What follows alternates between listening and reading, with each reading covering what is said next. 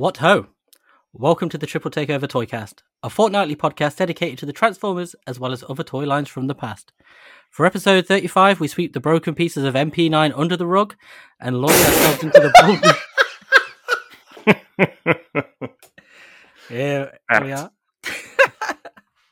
Very apt.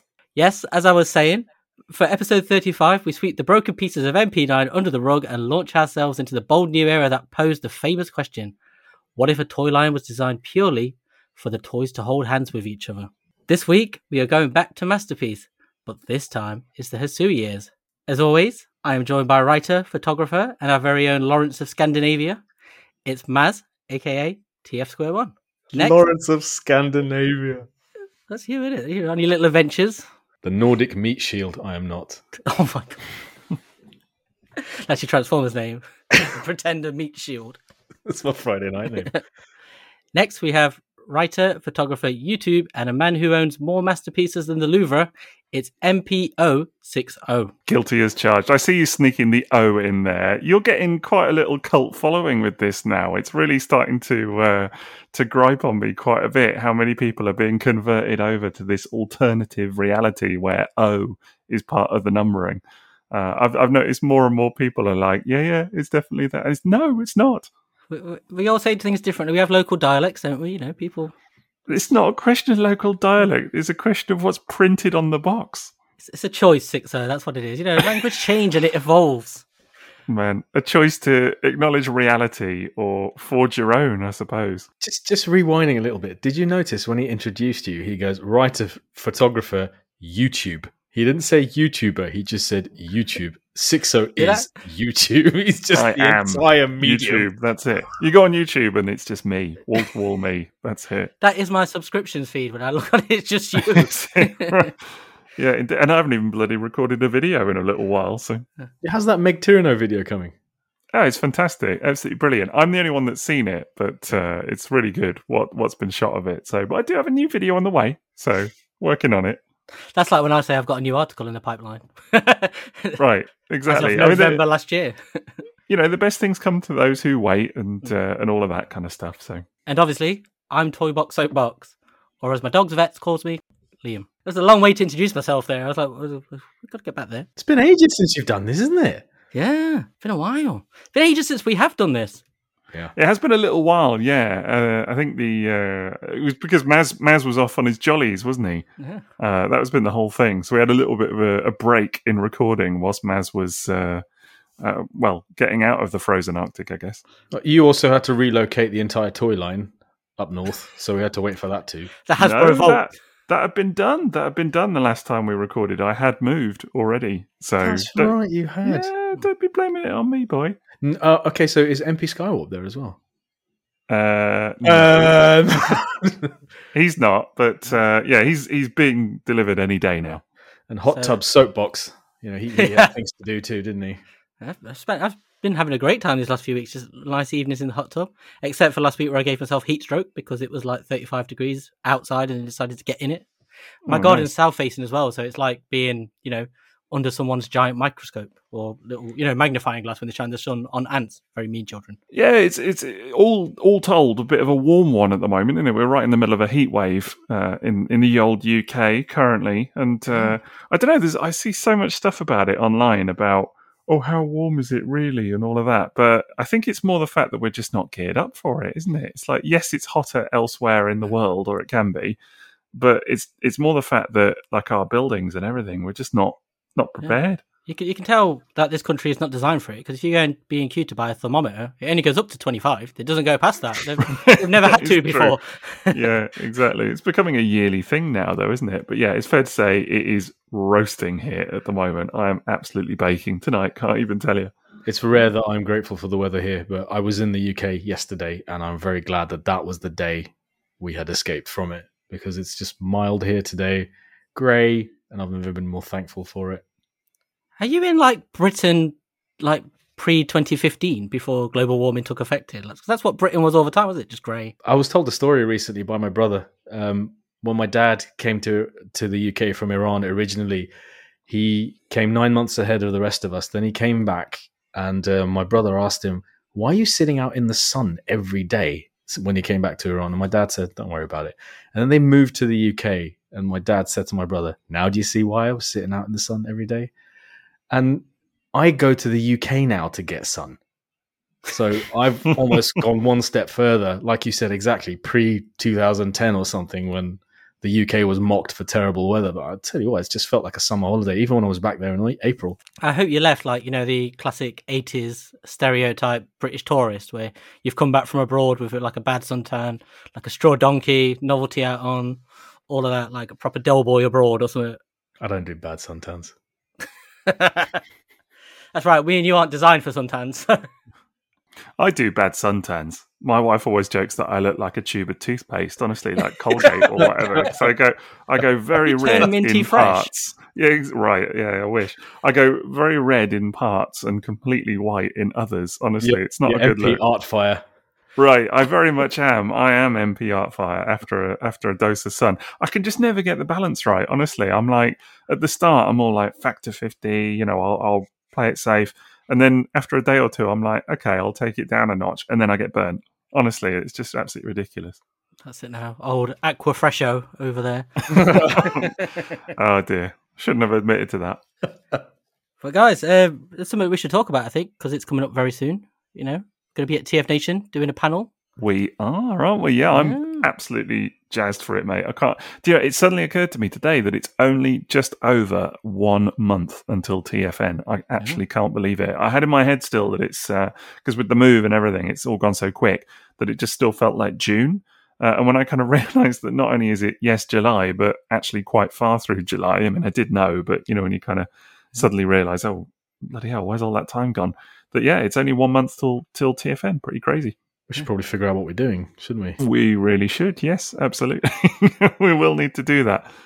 Will we be able to get there? Because apparently, according to the news, all the roads will have melted by then. There'll be nothing left of Britain but a puddle. We should be you two are getting a lift with me, aren't you? I think that's the plan. I'm swimming over to yours. So. Right, okay, absolutely. Bring your hot tub with you, that'll be nice. Put it on wheels. There you go. I'll tow you behind me. Oh, there we go. We could do the show on the stage in a hot tub. Yeah, let's talk about that. Triple takeover from the tub. Let's talk about the show, not the part where we're getting towed behind you in a truck in his hot tub. That's fine. I can stick 2 skateboards on the bottom. Go skitching. We used to hang on the back of cars with skateboards. Yes. No, I don't think I've ever done that. I've got to tell you. I'll be putting in the tumbleweed sound there. Right there. I've still got it from the last time we made a joke. Do you not remember the video game? There was a video game of it as well. I think it was called Skitching. You basically just grab onto the back of cars. Actually, I was dead pleased when you posted that picture of your PS1 the other day. You found like the memory card, and I was like, right. I was in my old bedroom as well. And I just pulled that box out with all the old PS1 gear, and I was like, finally, a use for this. I love that. Do you want the memory card? You can tell me what's on it. I had a sealed one. I love when you showed me that because I realised I had the same clear blue one, but just a different shade of blue. Because you remember that was like all the rage at the time. Yes, absolutely. When it was new. And clear joypads, do you remember? They were really fancy too. Right, enough about your clear joypads. This is when you finally let me do the video game episode. We do the Beast Wars video game on the PlayStation 1. I do remember, actually, I did play the Beast Wars video game on PC, I think it was. Really? Yeah, that one. Was it on PC? I can't even remember. It was very bad. It was bad. I'm not an expert on video games by any stretch of the imagination, but I can pretty confidently say that was not a good one. It's a terrible game. Don't play that. There's a fighting one on the N64 as well, like a Beast Wars, Transmetals or whatever. But yes, enough video games. Do they just flake chrome and then break at the waist or something? Is that too soon, dude? Too soon. Too soon. Honestly, if you're going to come around to my gaff and break my toys, don't then joke about it on the podcast. I wonder what I could break when we're over there just before TF Nation. You're going to not touch anything. That's what you can do. You can look but not touch. Oh, 6-0, pass us that Scorponok repaint. Yeah, oh yeah, you could keep your mitts off that, I can tell you. I was a bit disappointed, Maz, that while you were here, there was no breaking news of you breaking stuff. I had plenty of opportunities as well. I saw you with the Shuki, and I thought, when someone said, it's all clear plastic, I was like, here we go. In a dark pub. In a dark pub after a few drinks. And also Energon Galvatron, the leader class one. Ooh. I don't think that thing can be broken, though. That's pretty durable. That is like a tank, isn't it? But enough about breaking stuff. As ever, we are sponsored, are we not, 6-0? We are indeed by TF Source. Thank you very much to them for sponsoring the pod. You can check them out at tfsource.com for all your Transformers and third-party needs. And as ever, we'll do a little slot about them in the middle of the pod. Then there's Patreon, patreon.com/triple takeover, which you can check out if you'd like extra content beyond just the episodes we offer, especially Sixo's Butlers, who get exclusive minisodes that they can commission and then listen to, as well as listening to episodes such as this early. Vote on episode polls, just say thanks to us, and just get involved. Our most recent episode was the Micromasters one, wasn't it? Or minisode, should I say? Yeah, that was a fun one. Yeah. Micromaster bases, wasn't it? And stations. And stations. And stations. Yeah, I really enjoyed that one. It was great fun to record. I think it was the best one yet.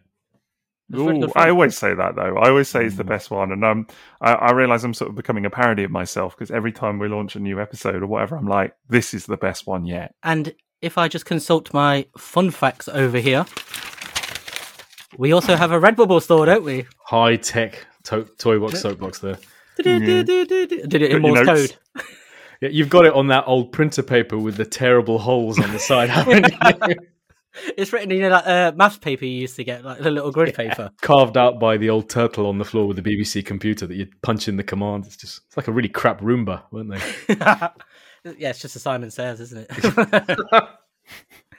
But yeah, if you'd like to buy a Triple Takeover merchandise, sadly we don't have Filofaxes yet, but maybe someday in the future, branded.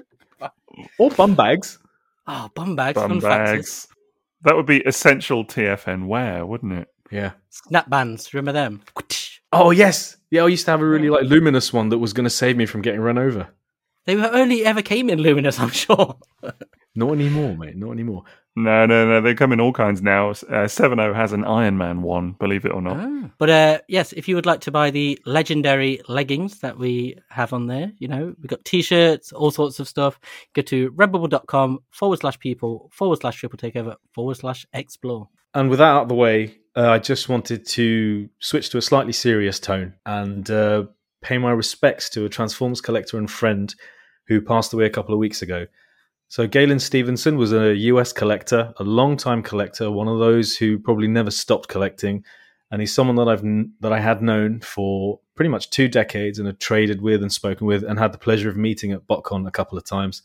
I was really sad to hear a couple of weeks ago that he'd passed away. So I just wanted to say a big thanks to him for being an amazing guy, someone who was trustworthy, reliable. He actually made so many significant contributions to articles I'd written down the years, but he'd always chosen to remain anonymous, but he was always willing to support the work that I did. So he's contributed a lot to the knowledge and the fandom and a lot of photos that I still see come up of stuff that only he owns. He never wanted credit for it, but I always wanted to do a collector interview with him, but he wasn't interested in that. But he had an amazing collection, like absolutely wonderful collection. And it makes me so happy to know that so much of what I owned that was almost unique or just hugely rare ended up in the hands of someone who really appreciated it. And Galen, you will be sorely missed. And I wish you all the best, and I'll see you again one day. Till all are one! Till all are one! So before we get to the Hisui era of Masterpiece, it is worth just covering what came before. We have done an episode on this, which if I was even more prepared than this, I would know what number it was and be able to direct you to 12. it. 12, there we go. I knew you would. Was it 12? Gosh, It was quite a comparatively early one, I guess, then. Yep. It doesn't feel that long ago, but I think it's because every time we discuss what episode to do next, the Hisui years always comes up, doesn't it? Yeah, I'll push that back. This one's been on the cards for a little while, actually. I think pretty much since episode 12, we've been talking about like when are we going to do the follow-up and all of that, and just the time felt like it was right now, didn't it? This is such a weird era of Transformers because it's not that long ago. It isn't. Yeah. So I don't feel nostalgic for the toys yet. But it was such a significant era that it's one of those that if we were doing this episode in 5 years' time, we'd be immediately on eBay going, right, I need to get me some MP12 or something like that. But it just doesn't feel like enough time has passed that the same feelings will be there as were with the early Masterpiece, where I'm still looking for MP1s and MP4s now. I think as well, because I think there's an element of that, and we'll get into this later, I'm sure, but there's an element of the prevalence of those toys. Like they've hung around a lot more, they've been repainted, redecorated, and they're still very much in photos a lot, and they appear a lot more online and stuff like that. Whereas if you go back to the original Masterpiece line, it's 9. It is literally 9, isn't it? You know, MP1 to 9. It's not like these other ones where there are little MP12G or stuff like that. It is generally just the 9. And then, but this was over such a much longer period where it felt very different to, if you go to the Hasui era, it's like 3 years. It's so short, but there's so many toys. So it's easy to feel like, I don't know, almost like there's a deluge of them. But with these original 9, they feel more special, don't they? Yeah, it's a different line almost. Yeah. Yeah, it is very much a different line. I mean, there's definitely a sort of merging of the sort of barriers between the two somewhere, which I'm sure we'll kind of cover as well. But yeah, it really is a different line. I think that you hit it on the head there, Liam, when you said that a lot of these molds have kind of hung around. I mean, like MP 13 is a good example actually with Soundwave, because it's still the current masterpiece Soundwave, isn't it? It hasn't actually been redone, and it's still a great mold. I mean, actually, it's funny because I tend to think of toys like Soundwave as still being the kind of definitive look of that character, but it's only with like the recent Fans Toys or Acoustic Wave, what was it called? Robot Paradise. With their recent attempt that was more cartoony in style, that you see how things have now moved on. Do you know what I mean? But actually, my life living in the robot paradise. That's the one. That's the one. I think you've just made a really good point there when you said that you still think of the current masterpiece as the current masterpiece Soundwave. But when we go back to these 9, we didn't think of them as the current, or they were just, each toy in those original 9 is very much their own toy, isn't it? They're not in scale with each other. Even Rodimus, which hasn't been redone, actually, mind you, neither is Grimlock, but they're seen as outdated in some way. Do you know what I mean? They're seen as like in the past, whereas I think anything, even MP10, sort of in a way doesn't feel that long ago to people. I think. Well, you're still getting shoe repaints of it, aren't you? I wish, I hope, because honestly, I love those things. Like, I would totally be down for more as well. It's funny because I used to get tagged all the time when they were doing those new unveils of new MP10s, duck camo and things like that, and elephant camo. And every time people would be like, elephant camo? Yeah, there's one called Elephant Camo. Yeah, an Atmos Safari is that not Elephant the dead Camo. one? No, it's multicolored. They're all crazy colors. But what's funny is that people would tag me and go, "Oh, I feel bad for 6.0 because now there's a new MP10." I'm like, "Why are you feeling bad for me? I'm well up for it." Do you know what I mean? I'm like dead excited. Like, but yeah, I hope that they do the rest of them that they have unveiled. But it remains to be seen. I just love this idea of elephant camo. Like, what's this really specific thing that, blind elephants, they can't see it? Oh, I don't recognize you. You dress up like Mowgli from the Jungle Book or something like that. Right. Well, maybe it's like an Elmer thing. If you've ever read Elmer, Maz, have you ever read that with either of your kids? No, you're not come across that yes. one? He's the elephant that was going to the fancy dress party and ended up going as himself. Yes, exactly. He's kind of, he's a patchwork elephant. That's but it. He went colours as a normal elephant. That's it. Yes. He colours himself in grey to kind of fit in, but then realises that it's boring. And then they have a festival of the elephants where all the elephants have to get done up in multicolours, and he has to go grey. So anyway, there you go. That's the whole thing about it. Bring back Babar. That's what I'm saying on that. That's a regular thing in our house too. But there's and Babar is linked to Transformers because the people who animated it did the artwork and the story for the Justra Diaclone comic.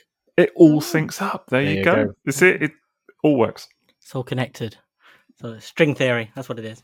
But like those original 9 toys, though, other than the name masterpiece, they're not like a scaled line, are they? They are very much an individual toys.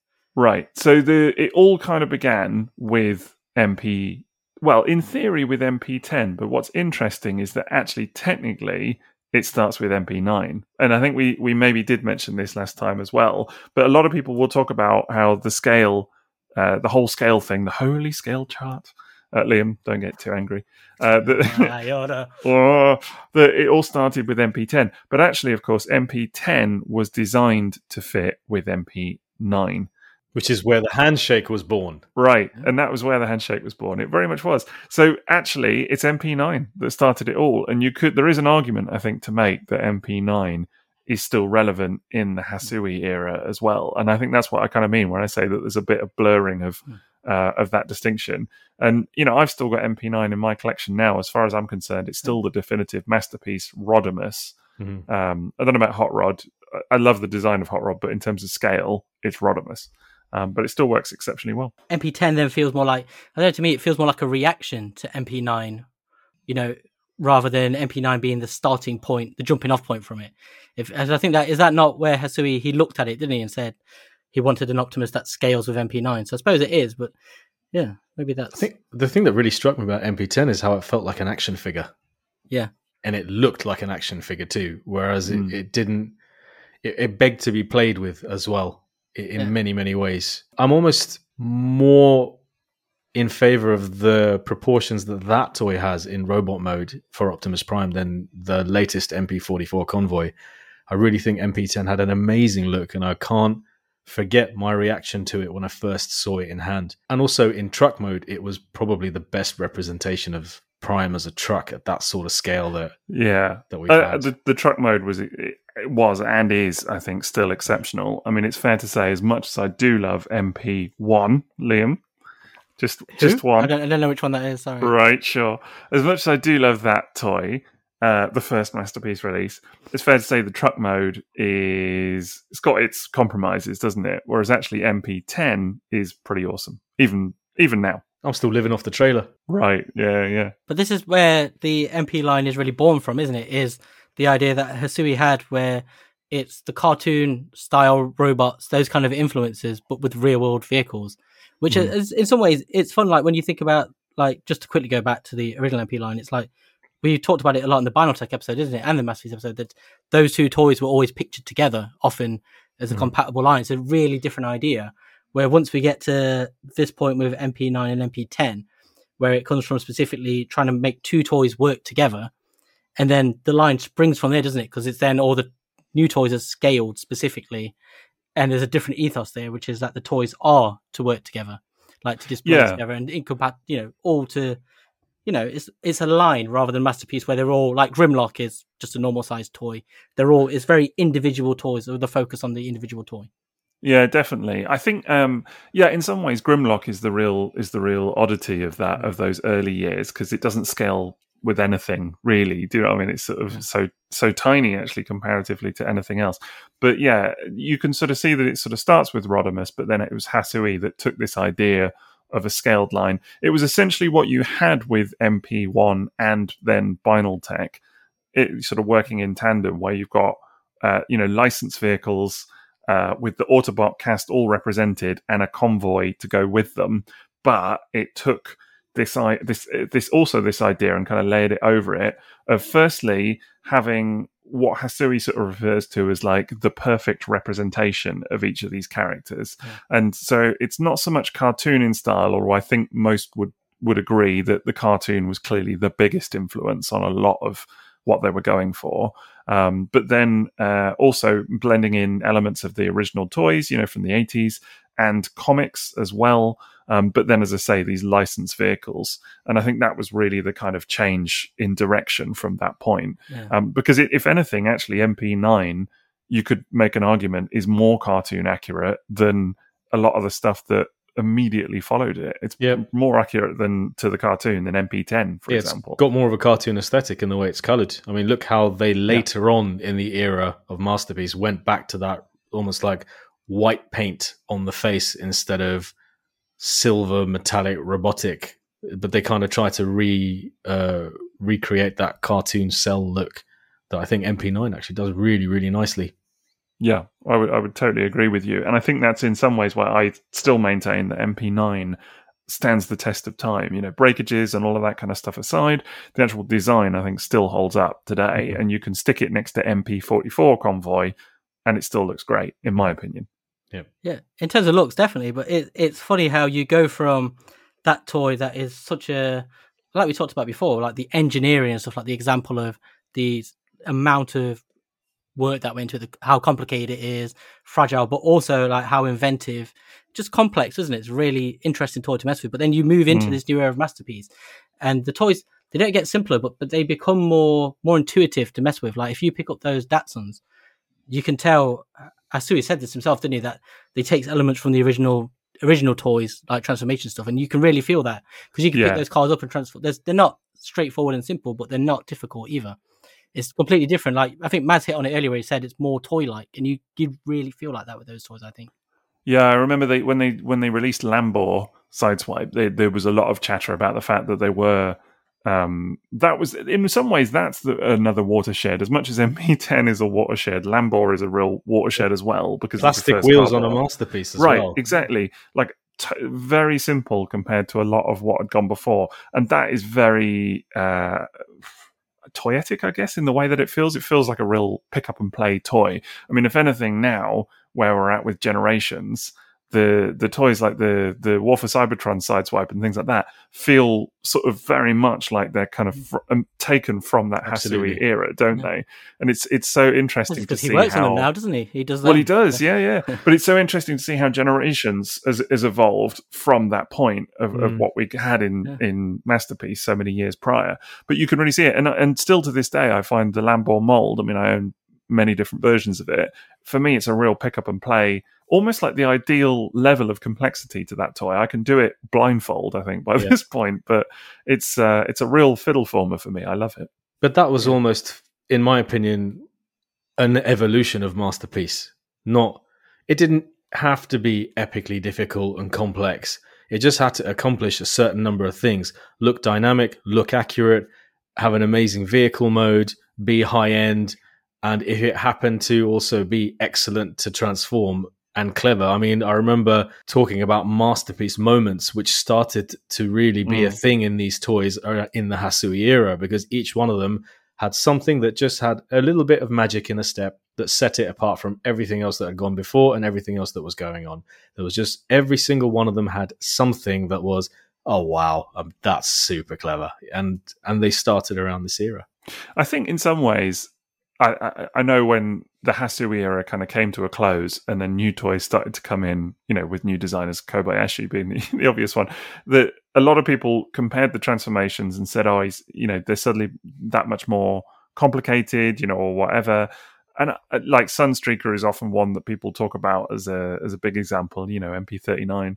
But I think in some ways, actually, Hasui maybe purposely, I don't want to say he chose all the easy ones, but he definitely, he chose the characters, the Carbots anyway, that were more straightforward. Like Lambor, you could argue, and the Datsuns, they can crib a lot off their original toys quite clearly. Whereas something like Sunstreaker, because of the difference between the animation model and the original toy, you're going to have more complexity there naturally, I would argue. So I think in some ways, yes, and that's not me taking anything away from the Hasui era, because I think it's incredible, amazing toys. But I think as well that there's some of the sort of simpler, more straightforward designs to begin with. Do you think that's fair? I think it might have just been a brand pillar of the line at that time, was to make sure that they could be transformed in a certain way within a certain timescale. Before then, it went super accurate and hyper complex. So instead of picking, I guess naturally there are toys that would have lent themselves more to this sort of design philosophy than everything that came afterwards. I guess you could look at Bumblebee as a good example of that too, because you've got Bumblebee in both eras now. You look at the Hasui era Bumblebee, and I see that as the absolute pinnacle of Fiddle Former meets Masterpiece. And it was an incredible joy to transform that toy. And you put it next to the more modern Bumblebee, and it's really clear which one doesn't do screen accuracy as well. But I would still rather take MP21 and transform that. That whole folding over diagonally of the belly flap, it was insane the first time I did it. I was like, wow, that's super clever. And it's a toy that just was so enjoyable to transform. I felt like forgiving it every inaccuracy that it had. I still love that toy. I still love transforming it. And as someone that owns MP45 as well, the second Bumblebee, I'm not a big fan, actually. Obviously, Cliffjumper is supposedly on the way, so we'll see how that fares. But I've had, generally, I would say, a pretty rubbish time with MP45. I would count it as one of my least favorite masterpieces, next to stuff like, kind of MP5 from the original era, actually. Although, in a funny way, MP5 is sort of, I don't know, I suppose because it's so goofy and the whole thing about the 10 days design lead time and all of that kind of almost has its element of charm to it as well, whereas MP45 just sucks. Basically, I don't say that very lightly of toys, as many people will know, but it's a bit charmless, actually, in my opinion. So yeah, but with that, it's like Hound, isn't it? I think they're so beholden to doing a very specific thing with it that they have to go all in, so you end up with these very overly complicated toys that aren't as fun, and they do end up being a bit more fragile and stuff like that. Whereas they are leaning a bit more towards being toys, doesn't it? And who Hasui said at the time is he did have a very specific character selection, so it could be that that's possibly what it was, that he was picking quite simple ones. But he did say it's very much designed to be that kind of, with influences from Toy Trash, all stuff like that. So it is to pick up and still play with and convert. But that's so clear in those Carbots compared to the ones you do now.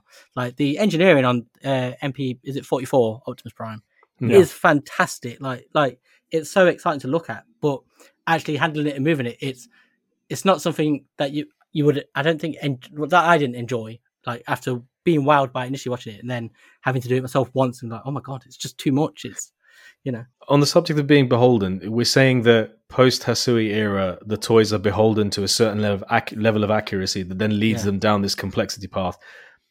I mean, there are collectors who don't view the Hasui era as favorably as maybe the three of us do, because in a way, this era was beholden to what you've just been describing as being a pick-up-and-play transformer. So that automatically rules out the level of accuracy that a large number of people want from Masterpiece, which is obviously why some people started veering towards third-party Masterpiece even at that time when suddenly all of these B-list characters... I mean, can you imagine launching an era of Transformers with Sideswipe at that time wasn't done? I mean, because Binaltech launched with Smokescreen, and that was like a whole design philosophy, and they were knocking out characters of Carbots. And then these guys started doing the same, and they started with Lambor. I mean, yes, it kind of started with, like you say, Rodimus and Convoy. But then this was almost the theme for a while. I mean, think about how many Carbots we got. That was easily the biggest element of release on a more regular cadence than things like a leader 100%. or something else. So yeah, they were beholden to their own philosophy too, which excluded another certain group of collectors. No, I think you're absolutely right there. I think you've hit on something because, I mean, there are people that that now think that actually a number of the Hasui era bots look a little bit outdated. I've heard, and to some extent, I can see what people are saying. I mean, we mentioned Soundwave earlier, and I will always say that I think Soundwave is an amazing toy, but aesthetically, I can see if people are moving towards this era of kind of more cartoon accuracy or what have you, I can see why people maybe think that that's not what they're after. It does look more from a certain time, if that makes sense. And it's actually not technically a Hasui release, I suppose you could say, but, old MP12 Starscream. 11. 11. Yeah, you're right. And 12 is Lambor. Old MP11 Starscream. I'd hate to say it, but it's kind of aged like milk almost. That toy a little bit. Like it's, I don't know. That feels very of its era, actually, and I think was due an update. That's not to say that MP52 is going to be to everybody's tastes, because of course clearly the new Seeker mold, is sort of plays into that more complex kind of animation style. But I do think that MP11, if you look at it now, it doesn't even have ankle till or things like that. It does feel like a sort of slightly dated prospect in some ways. So I can understand that. But I think actually a number of the Carbots and things like that, they're still fantastic molds. They still hold up, as evidenced by the Plus repaints and the fact that they can still slot in so well. Wheeljack's a good example. Yeah, absolutely is. There's a funny thing with them now where I look at the Masterpieces and I feel like they're really high-end, expensive toys. But with the Masterpieces that we had then, I never felt like that. Like, you'd get the Bandai, like, sort of toys and stuff like that were really expensive. And they were for collectors. They're not the sort of things you could pick up and move. Masterpiece in the Hasui era always felt like a different thing to that. Like almost like an in-between a deluxe transformer and a higher end Masterpiece transformer, if that makes sense. Yeah, and that was a criticism that people leveled at it for a significant amount of time. It was, no more rubber tires, less diecast, and I mean, price wise, if you were on the anime export train, you were getting some of them for like £20 to £30 pre-order.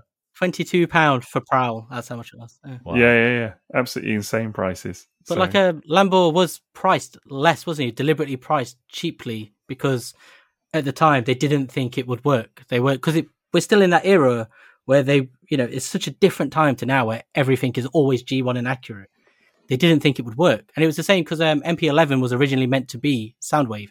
That was the idea, and then it was moved because they didn't think a tape recorder would work as a toy, so it was pushed.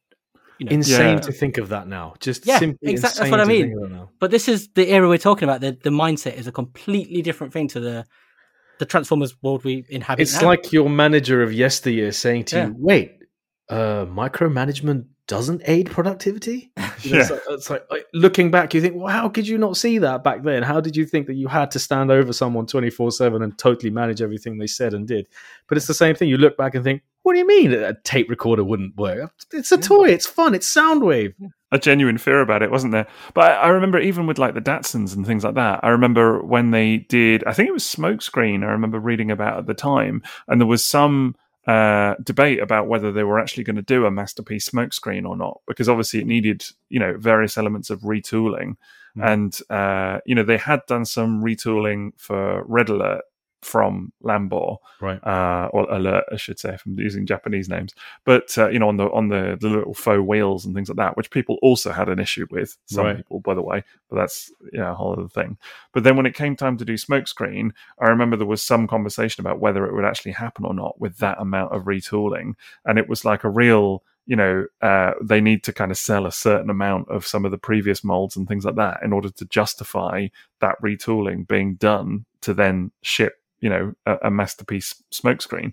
But now it's sort of almost like a given, isn't it? That like if you get a Prowl, you're going to get a Blue Streak, you're going to get a Smokescreen, you're going to get various Diaclone versions and whatever else as well, and it's sort of expected. That's the thing. This era was the era of the complaint.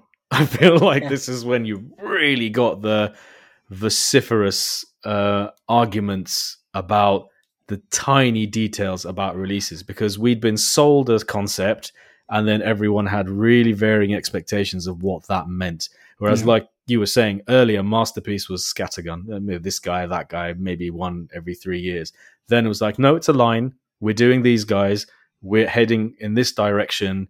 Get on board. And, if you hadn't gotten on board at the start, some of those earlier toys were absolute murder to find. Lambor sold out, Alert sold out, Starscream sold out, Soundwave sold out, at a time when Masterpiece sold out. Fever pitch, yeah. wasn't it? They Like were this, gone. this is where Yeah. it really took off. It was right here. Like every release was so like the people Yeah. were frothing at the mouth. It really was. I think there's a thing we hadn't really seen before, which was, if you remember pre this, like if you go back to the old ones, is MP Ultra Magnus is a white Optimus Prime, but even the main lines, all of the characters were always, it's this different character, but it's just the same mold in a different color. But here we started to get like the tiny differences, didn't we? Like with Blue Streak with a different head and has he got a different waist or something like that. Just really, the really tiny details then started to carry over to the new toys. And I think it really begins here. But then you see that now in the main lines, like with Blue Streak having a different. Well, I was going to say, Yeah. now you would just expect that, if like, I don't know, if Blue Streak came with the same head or whatever, people would be like, oh, what's that about? No retooling, Right. it would almost be a surprise. And I do see those kind of complaints now, about toys that maybe could have had some element of retooling and they don't, and people kind of get a bit, disappointed about it or whatever. But it's not that long ago that these sorts of things really weren't a given.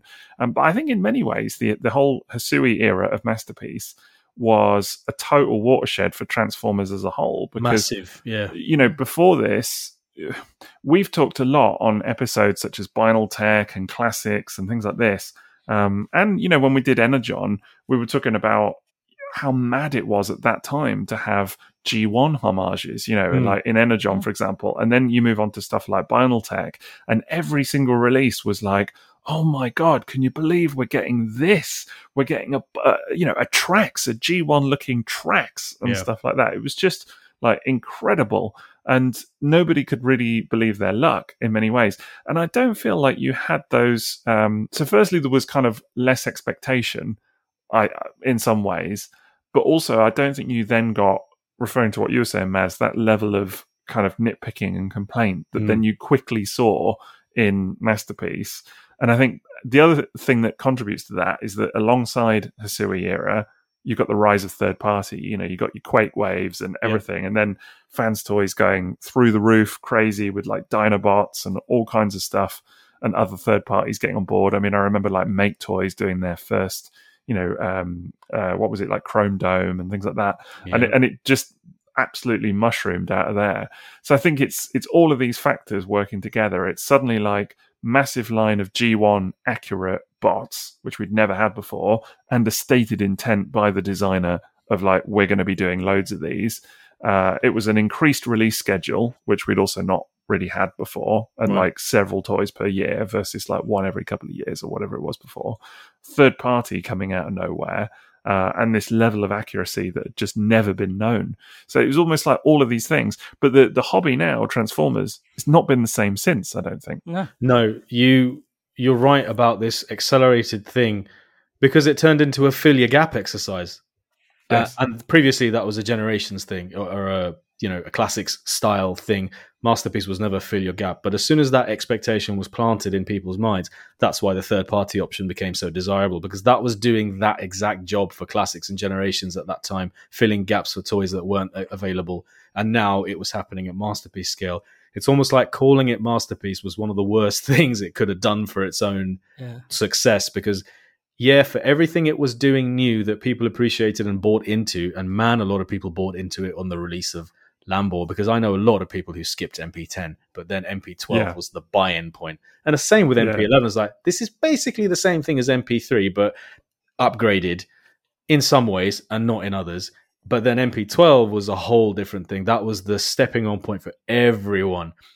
But they were still dragging all the old Masterpiece qualities, die-cast, rubber wheels, size, expensive materials, everything, into what the current line was referring to as Masterpiece. This was really a different line in many, many respects. Yeah, it's almost like they could have ended the line and started again, I guess. I mean, a lot of people refer to it as like a soft reboot or a reboot or whatever. I can see why. That's right. Masterpiece reboot was a very common phrase at the time. It was very common. I've completely forgotten about now. Yeah. Do you remember, like with MP10, the amount of people going, "Why do we need a version 2?" You know, I remember at the time, like I was going to say, reaction was very much like that. I remember when we did the mini-sode, actually, for those that don't remember it, if you've not signed up to our Patreon, then we talked about the scale chart, and I remember we did a bit of discussion about him shaking his blooming scale chart. Worst thing that ever happened to Transformers fans. Discovering the existence of that bloody thing. It's really of this era, isn't it? So, but yeah, I remember we talked about the scale chart that Takara themselves put out at the time, and I seem to recall, maybe I'm wrong, that I think it was me that erroneously said that it was around the time of MP10 being released that they put this thing out, but it was actually with Lambor. It was MP12, and I think that's why, because I know you're right. A lot of people skipped 10. They skipped Convoy because they were like, "Well, why do I need another one? I've got one. He's really good." You know, and it was almost like not different enough. You know, it had, because it cribbed on transformation elements as well, like the faux grill and things like that. But I think a lot of people were like, "Yeah, you know, what's this about?" But then when they did Lambor, they released this scale chart and said, no, this scales with that, and you're going to get all these other characters as well. And this scale chart had rolling out of the trailer. Right. Oh crap! The trailer, all that. And this scale chart had Prowl, it had Hound on there, it had all of the Bumblebee, and it was like suddenly people were in. They were like, "Oh man, I want that! I want all of these cartoon characters looking like that." And have them all on the shelf in perfect scale, and it was a thing, and people were sold, and that's where third party got in on the game as well. It was the car modes that sold me. It was seeing, I believe it was Hard Return. It was his gallery of MP Alert in car mode. That was the moment that I crumbled. I was like, oh goodness, now there's a red alert, and it's a perfect Countach. And then there's that preview image of the 3 Datsuns next to each other in vehicle. I was like, that's it, it's over. I have to do this now. And it was Red Alert was one that got me. Yeah. There was just something about the fact that not only did we have Sideswap, I think somewhere in my mind I still thought, well, is that just a one-off? Is it just a one-off? And then Alert came along and thought, oh man, that's 2 childhood Transformers that I had. And it's a Countach, and they look that good. Another thing about Alert was a remolded head. I mean, it also had a resculpted helmet so that it could fit its crazy ears on. And again, we're really buying into the specific accessory era now as well, aren't we? The Yes. odd episodes. Flipping Amazon exclusives. Right, the pile drivers, yeah. Yeah, there is something to be said there that this is really when they, for better or worse, they start giving fans rules, don't they? Like, with the scale chart and stuff. It's like they create, you're going to get these toys, they have to fit this. And then from then on, everyone sort of becomes, instead of like when MP Blue Streak came out, people look at it and go, oh, wow, what's it going to look like? What the difference is going to be? What's it going to look like from the cartoon? Now it's, when a Blue Streak comes out, is why does it look different or what's missing? Or Yeah. They established a set of rules, I think, which They did. That was really the era where toys had to look a certain way. And from this era on, it's always been that way. Yeah. That's the thing. They had to look a certain way. They had to be the right size and scale. They had to have all the various elements of accuracy to the cartoon. Paint elements. Right, exactly. So they had to have a certain set of accessories, or it would be like, well, why do they not have this one nod to their on-screen appearance in that episode of Soundwave Silver Triangle? Do you remember that? Yes, they're like a paint on the forehead on some releases. Yeah. But you know what? Well, even though they were doing this, and this was the real epicenter of it, you look at something like Lambor, and it had just plain white feet like the cartoon one does. But when we got the MP12T Tiger Track, they repainted that, didn't they? They actually put some of the sticker detail of the original toy onto its feet. And I remember thinking, that's amazing. That's classy. Yeah. I never felt like they should go full metal cartoon. Losing that element of the toy was a shame. There were so many good things you could just put into... That's another thing, man. This Hisui era did that, didn't it? It took what was basically, on first glance, a screen appearance of this character, but when you looked at it a little bit closely, there were extra details that you would imagine this is what a real Sideswipe would look like if you were standing next to him. You'd see circuit detail on his thighs, or you'd see this kind of thing, or maybe sticker detail as circuit or molded, embossed detail. Then that went away. So I love the Hisui era for that. Yeah, that was a real thing as well. As I say, it was this kind of notion of the perfect representation, wasn't it? That was very much how they talked about MP10. Of taking all these different elements from the toys, the cartoons, the comics, and sort of melding it, mushing it together. But I think the cartoon was still very much the primary influence on a lot of these, but you could sort of see what they were going for. I've got to say, I know the whole notion of the shift towards cartoon accuracy with like MP36 being an obvious one. And, I think people talk about it starting with Ironhide. It's been on a sort of real, kind of trajectory that way for a little while. I don't mind it personally. Like, I really like the cartoon accurate. Just to kind of put this out there, I really like, and to kind of state where I'm at. I really like those bots. I love the new Starscream. MP39 Sunstreaker is one of my favorite masterpieces, without question. I think even the level of complexity in that toy, I still think it's fantastic, and I enjoy transforming it. So I don't mind where Masterpiece has gone at all, and I actually think some of the newer releases are just as fabulous, but I also did like what they were doing at the time. Liam, it's okay. I'm editing this one. I'm going to cut all this. Yeah. You better bloody not. You just chop it up so Sixo's just saying how terrible it is, and Studio just have everyone agree. Just have everyone agree. MP Sunstreaker is crap, and just edit it. Like Studio Series 86 Hot Rod, best toy ever. Don't get me started on that one, man, honestly. But I like where it's gone, but I did like the Hisui era as well. I think what's weird is that it's changed so much. So, I think it kind of started in one place and people were really bought into that idea. And now it's gone to a completely different place. And so I can kind of understand why not old Masterpiece collectors, but people that were there from the ground floor feel a bit like, oh, the goalposts have moved, particularly as fans, toys, and other third parties have gone that way as well. They've all gone towards that animation look. I was just going to say, Hisui himself said it was meant to be, the idea behind his masterpieces was that it's how you remembered them, from being a kid. Yeah, versus how they was, because he said, he's talking about it being the embodiment of that, and he says it's neither making the cartoon version to a three-dimensional nor making it realistic as possible. It's about all of that coming together. Yeah, you bought into an interpretation, didn't you? Yeah. You weren't saying, you weren't nitpicking, you didn't get that right. It was buying into an interpretation. Because I look at those toys, I look at Sideswipe, and I see like a cartoon accurate, but not in the same way as seeing the cartoon cell come to life, if that makes sense. It's like all the details are there, the shapes. That to me is cartoon accurate as much as it looking. Yeah. Whereas now they look more like the cartoon, if that makes sense. Now they look like you've peeled the animation model off, the paper almost. And whereas they never did look like that at this point, they were never designed to. Some of them more, I would say, like Prowl and the Datsuns to a certain extent more so.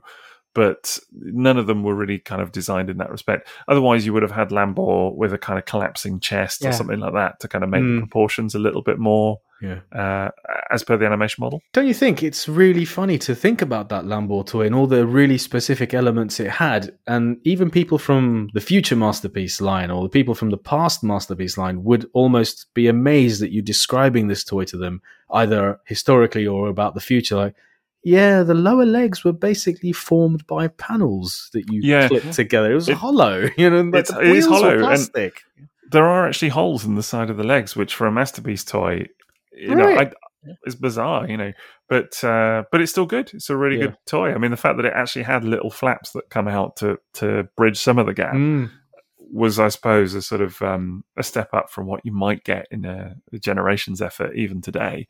So that was something. And his head sculpt wasn't great either by Masterpiece standards. Like, if you look at his face, it's like it was really weird, teeny weeny little face inside that big helmet. And I think even Siege Sideswipe does a better job of creating a really nice Sideswipe head sculpt than MP12 did. MP14 Alert did it way better. The Plus version is better on it is Lambor. Way better, actually, the head. But all of it kind of, if anything, you can sort of see, as I say, how the current Generations toys have taken some of those learnings and sort of, in a way, steered into it a little bit. Like, they're still Generations toys. They're not, Siege Sideswipe or whatever the equivalent Earth version is, will never quite be the same as MP12. But you can see where the learnings have gone, can't you, into a kind of Generations effort. Of course. And the influence.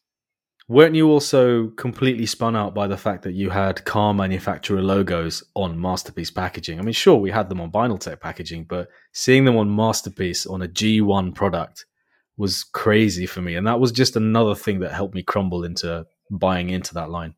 That Lamborghini hologram. Remember the first time you saw that? The stuff... It's funny, like, when you think we had licensed cars in Vinyltech and how much we love that, but how different this felt, because there was always that vibe of Vinyltech, wasn't it? And stuff where it's like, oh, just imagine. It was great to tell you, the little part of you was like, oh, imagine if they did that with the original cars and stuff like that. And then we finally got it, and it was a completely different way of doing it. But like you say, it was still amazing to see those licenses. Yeah, I think it was the fact that whereas Vinyltech was new cars, this was a 1980s Lamborghini. It was the fact that they've actually gone and got a license for a car that is that old. It's kind of mad. And like the original Beetle and things like that. I mean, the Beetle was a big one. For not having previously been able to get a Volkswagen license and things like that. And still to this day, isn't there? There's lots to talk about. Getting a Porsche license and things like that. Although actually, I don't know if Cliffjumper is licensed or not. I wrote an article about it, and I still don't think it's been 100% confirmed if they actually have the license. We'll almost have to wait and see whether Cliffjumper has the logo on the box. Have they officially confirmed it exists yet? Nope. No, still not. It's been leaked for ages, for absolutely ages. Oh, wait, another thing about this era, bootlegs. Yeah. This was a serious starting point for the Masterpiece bootleg, wasn't it? Oh, you're right. Even before you were done with MP12, the bootlegs were out there. And then there was also the Korean versions, which were packaged in robot mode. It just suddenly became a really muddy pool of where to get your stuff and what else was available and how much cheaper you could still get it compared to Anime Export or whatever you were using at the time. Yeah, Tiger Track was the one, wasn't it? Especially that, like, it almost became impossible to tell what was a real Tiger Track and what was the KO. Yeah. And the only way you could tell was that there might be like a £5 price difference or something like that at one point. So, and one of them came from China. Yeah. But other than that, it was very difficult to kind of, sort of spot. Particularly as a lot of the sellers didn't always say KO. They would say kind of reissue version or reproduction or that's where it became nebulous, because then there were reproduction runs, there were reissue runs, and you thought, wait, is this a reissue? How has this store got more stock in? And another thing I can't separate from this era is the pricing. I mean, sure, these things were well priced, but then they sold out. And I remember sitting on TFW's sales page, refreshing, because people would list an MP12 and sometimes it was £100 and it would go. Next one was £150 and it would go. Can you imagine 150 quid for a toy that was, 30 at retail or something like that? And the prices were just skyrocketing. Anyone who listed an MP11, man, they were just pounced on immediately. They were just vanishing as soon as they were listed for this little period of time. I think Soundwave was kind of caught up in this too.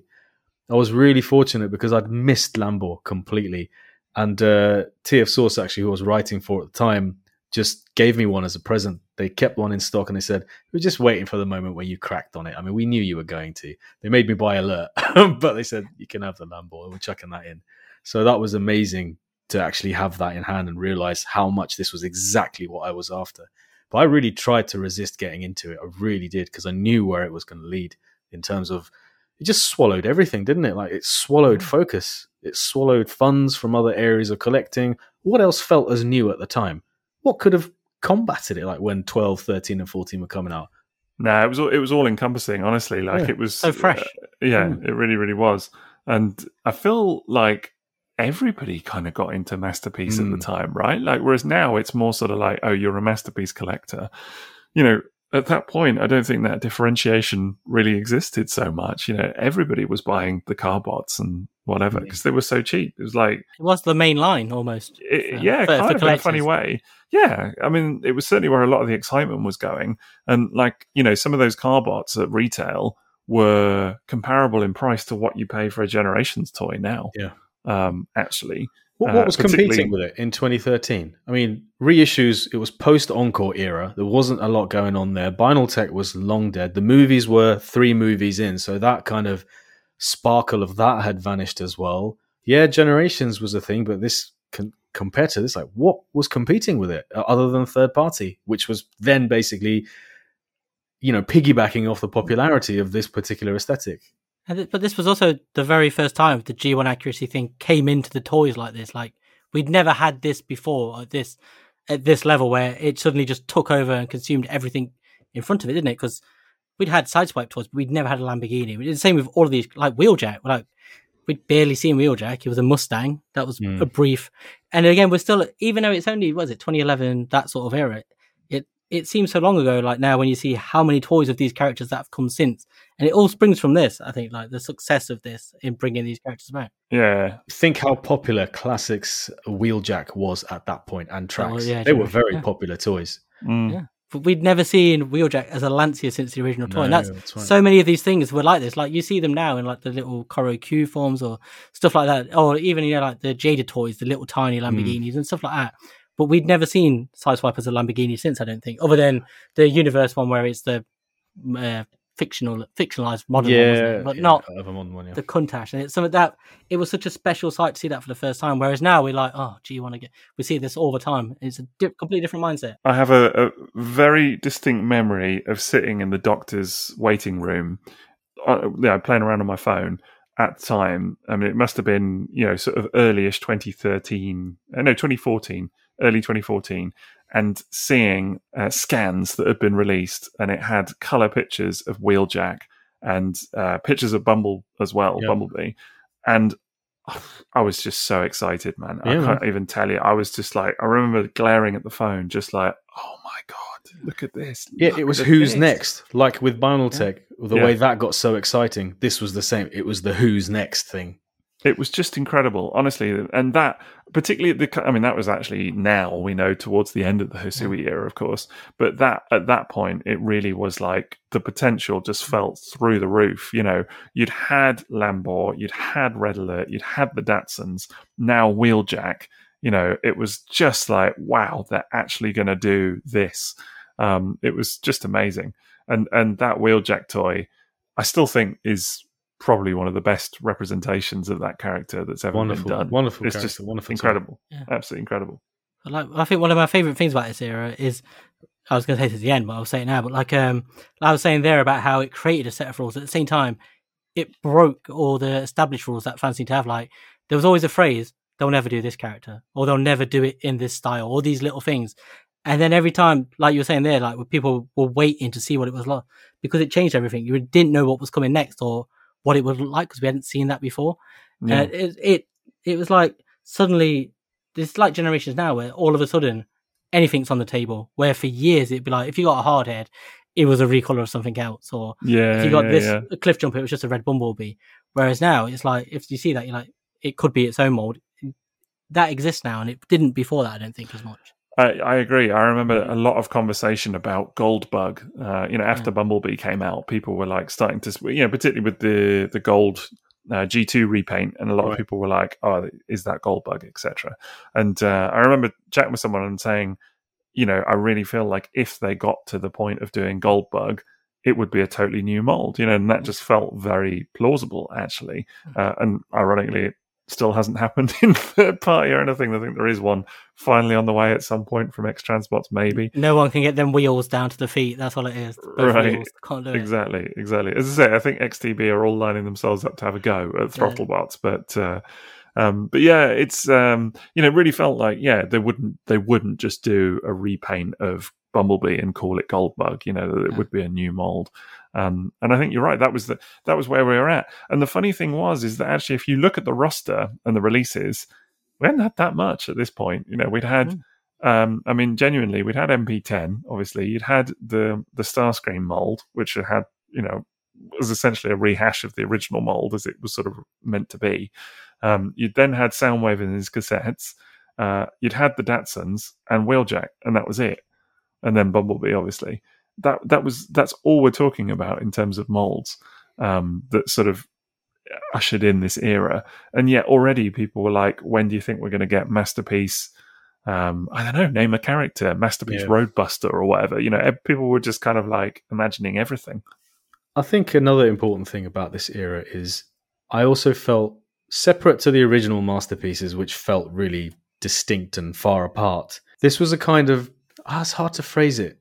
Because mass-produced masterpiece. No, I don't want to paint collectors with a certain brush or people with a certain brush. But I felt like when you saw someone who had all of those figures that you just mentioned, like they set up a photo display of Soundwave, his cassettes, Starscream, and then on the other side they had MP10 and Lambor and Red Alert. This was the point where if someone had put a photo of that up on a board, I myself thought this too. I thought, that's a collector who can spend a lot of money. Because it started to feel like that point where if you were buying into this line, it was a bit of a privilege to be able to buy all these figures. I had to wait ages until I finally added MP11 to my Decepticons. And it was an event. It was like, whoa, the cape, the jet, the colors. This is incredible. And then Soundwave was similarly like, because Soundwave was damn hard to get for a while there. I had to buy one without a laser beak, and then I had to buy a laser beak off another collector, which had a little bit of damage, just to have the sets, because it was so hard to get it even a little bit after release. So I remember not thinking that it was just a tick box exercise. And it's mad to think that today we have so many collectors who can just buy every Masterpiece on release because they're so much more expensive now. But it felt at that time it was, okay, G1 collectors got that all the time. You post a nice photo of lots of mint inbox G1, you were asked, how much are you spending on these? But I remember starting to get those comments once my Masterpiece collection started to take a little shape as well. And I think, I remember you getting asked that on a regular basis as well, like how much do you spend on toys? And it was usually directed at this Masterpiece level content. Yeah, I think there's a fair assessment. There was definitely an element of that. Although, as you say, the car bots generally, particularly if you got them off Anime Export back in the day, you were sometimes talking like 25 quid or something a pop. It really wasn't. But it was those allied to Soundwave, allied to Starscream, and then no, for sure. The ones actually that always I remember being like, ooh, was some of the like MP11 repaints, for example. Like that was, it was super exciting when they announced that they were going to do Skywarp, for example. But they were always either like were they TT Mall exclusives? I can't even remember now. So I think Skywarp was that. Yeah, it was a tough one. That was they had a little bit of a price hike going on for sure. So there was definitely those elements of it, and some of the kind of repainted versions as well. The Weird and Wonderful repaints could get a bit of a price hike too. So yeah, there was definitely an element of that for sure. Yeah, those MP11 repaints, I remember because I got them. I got the Starscream on my birthday, and I remember being like, "This is the most expensive Transformer I've ever bought," and I think it was about £110, maybe, which is crazy now when you think of how far toys in general have moved away from that. Like you think about the Commander class Rodimus Prime, which was like 80 quid or that sort of stuff, and where we're at. But like that seemed like a leap too far, almost for a lot of people, I think. Yeah, it is a different era now. I actually saw that Rodimus, I think for 90, I think it was. Yeah. I mean, that is, I mean, I did pull a face at that. I think when I saw it on the shelf at 90 quid, I was like, oh my God, do you know what I mean? Have you seen its length though? That's where your money's going. A whole lot of toy, a whole lot of Space Winnebago. But don't forget that MP11 was also not an entirely new mold. That was the thing also. It was like all this money on what is essentially an MP3 upgrade. Yeah, absolutely. Bringing the prototype back. That's what they were doing. Yeah, but I think I don't know, it was a different era in terms of that. And I think, as you say, Liam, things are just more expensive now as well. I mean, I still regularly get, shocked at the price of things, not just toys, and I feel like an old man saying this, do you know what I mean? But even in the last 5 years or something, things have just got crazy expensive. But I think there is a new normal now as well, where, particularly with crowdfunded stuff and so much stuff, whereas you said earlier, Maz, what else was competing with this at the time? That's the reality, is that, yes, these were, at the time, expensive toys, although in hindsight, actually, things, mainline now brushes up against it at the sort of bottom end. But actually, what else were you buying as well? This was literally it for some people, and you were talking, 2, maybe 3 toys a year, actually, of that sort of level. It was only really like if you threw in third party and stuff as well, potentially. They did seem to have a different mindset toward it, though. Did you not think? That's what I always felt with this, was when I was saying earlier about them being like an in-between a deluxe and a masterpiece. It's like, if you looked at like other toys at the time, specifically for collectors, like saying about the Bandai stuff, that was always super expensive in the big £100-200 range. Whereas Masterpiece for ages was always in the 30 quid, and then you were up to your £100 or whatever. And it was like, it almost felt like still that Takara still looked at them as toys. They were still looking at them as, we're not going into that crazy high end collector. But as it kept evolving and going on, that's where they've eventually looked and gone, we do have this market. And that's where we find ourselves now, is in the £400 range or whatever, kind of crazy expensive stuff.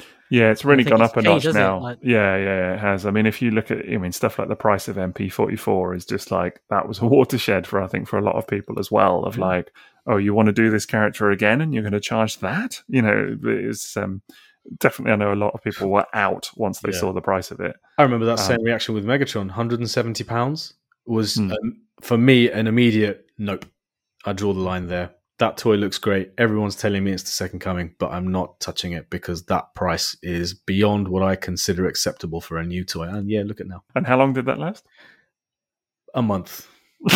It lasted a month before I remember that month. That was such a long month, honestly. I even wrote an article basically titled "Why I'm Not Buying MP Megatron." I know. And then like a month later did "Why I Bought Masterpiece Megatron." Yeah. But it was fair enough. I mean, it was all justified reasons, and it's a ridiculous amount of money, really, isn't it, for a bit of plastic and whatever else? But it's all the engineering parts, and we can logically understand all of those things, but still think that's a lot of money. I think the two can coexist. Still, the most expensive Transformer I've ever bought. I think most expensive toy I've ever bought is Masterpiece Megatron. Is it? Yeah, that was my limit. That was where I hit my point where. But it was worth it because it's such a great toy. The Transformers will return after these messages. Right, well, it's that time for the bit of the pod where we talk about our sponsor, and of course that is tfsource.com for all your Transformers and third-party needs and Masterpiece needs. And lo and behold, I have identified the subject that has caught my eye, and it is a Masterpiece. It's MP48 Plus. Black Leo Convoy. Yes, indeed. Yeah, Dark Amber Leo Prime, as he's called here, which is a weird name, but yeah, it's Black Leo Convoy. Is he a nemesis or is he a copy? He didn't really say. I think they've gone with a different explanation for it. I mean, actually, weirdly, the color scheme is taken seemingly from the original Black Leo Convoy toy. which of course we talked about quite a bit, didn't we, in a recent episode? Mhm. But it's taken off that in that it's got a grey mane and a black face on the lion, as opposed to a grey face with a black mane, which would be more cartoon accurate to the Beast Wars second episode. But I just think it looks spectacular. I'm really into it. Love the teal claws and teal all that claws, kind of man. stuff. I noticed those. Those were really nice. I was like, Yeah. that's cool. Definitely looks great. And I'm well up for that mold having another go as well, because I really love the robot mode on it. And sadly, my original copy, like a lot of people's, the paint is just not great on it. Do you know what I mean? Like, it looks fantastic, but it scrapes off pretty easily. That's actually the masterpiece toy that I've had the worst kind of paint errors with and things like that. So I'm well up for another copy of it. Hopefully it'll be a good one. Completely forgot that was a thing. But of course, this is a plus version of a mold that already exists, but I totally blacked out that was a masterpiece release. Forgotten about it. Totally. Well, old Lio Convoy. Yeah, it's a really good one as well. The beast mode is not the best masterpiece beast mode. It's fair to say. It's very stylized, kind of its own thing. But I really like it. Love the robot mode. It looks beautiful. It's always a very striking looking toy, I think, that one. Yeah, definitely. What's caught your eyes, chaps? For me, it is the Arctic and desert camo versions of TFC ST Commander. I mean, Yes. that toy already had my eyes as soon as it came out. Today, literally today, I have received ST Commander Nuclear Blast. I haven't opened it yet. I'm just admiring the Tamiya style model packaging they've got on it. I can't wait to get into that. But then I saw the Arctic version with the upgraded head sculpt and the weapons and the parts, and the desert camo one as well. Man, they are just beautiful. Let's just keep repainting it, guys. I don't care. I'm into it. And the other thing that really got my attention was the Diaclone DA93, which is a really weird looking bot. Really funny looking little thing. I think Dia Guardian or something, I think it's called. But they have pitched that as the first step on the road to the Great Robot Base.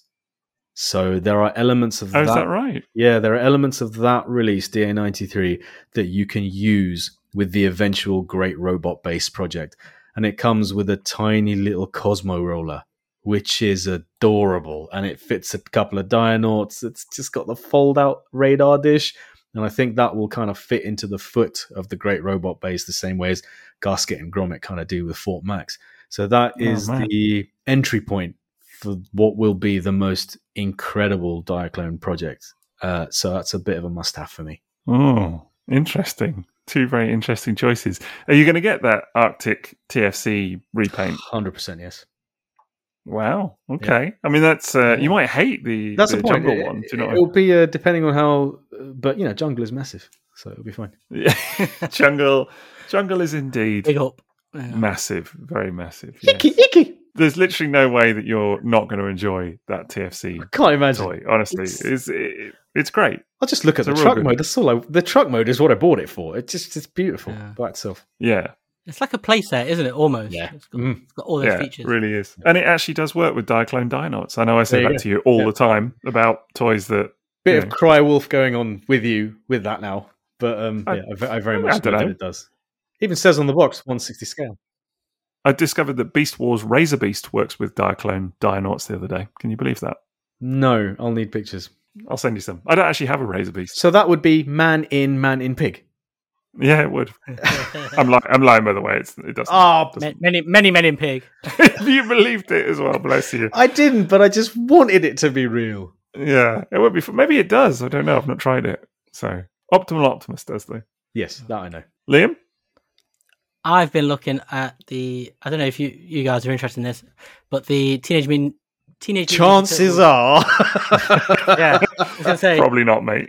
Doesn't feel like your pizza-shaped wheelhouse, but... I told you about the pizza wheels. I'm still sad that you didn't buy that thing.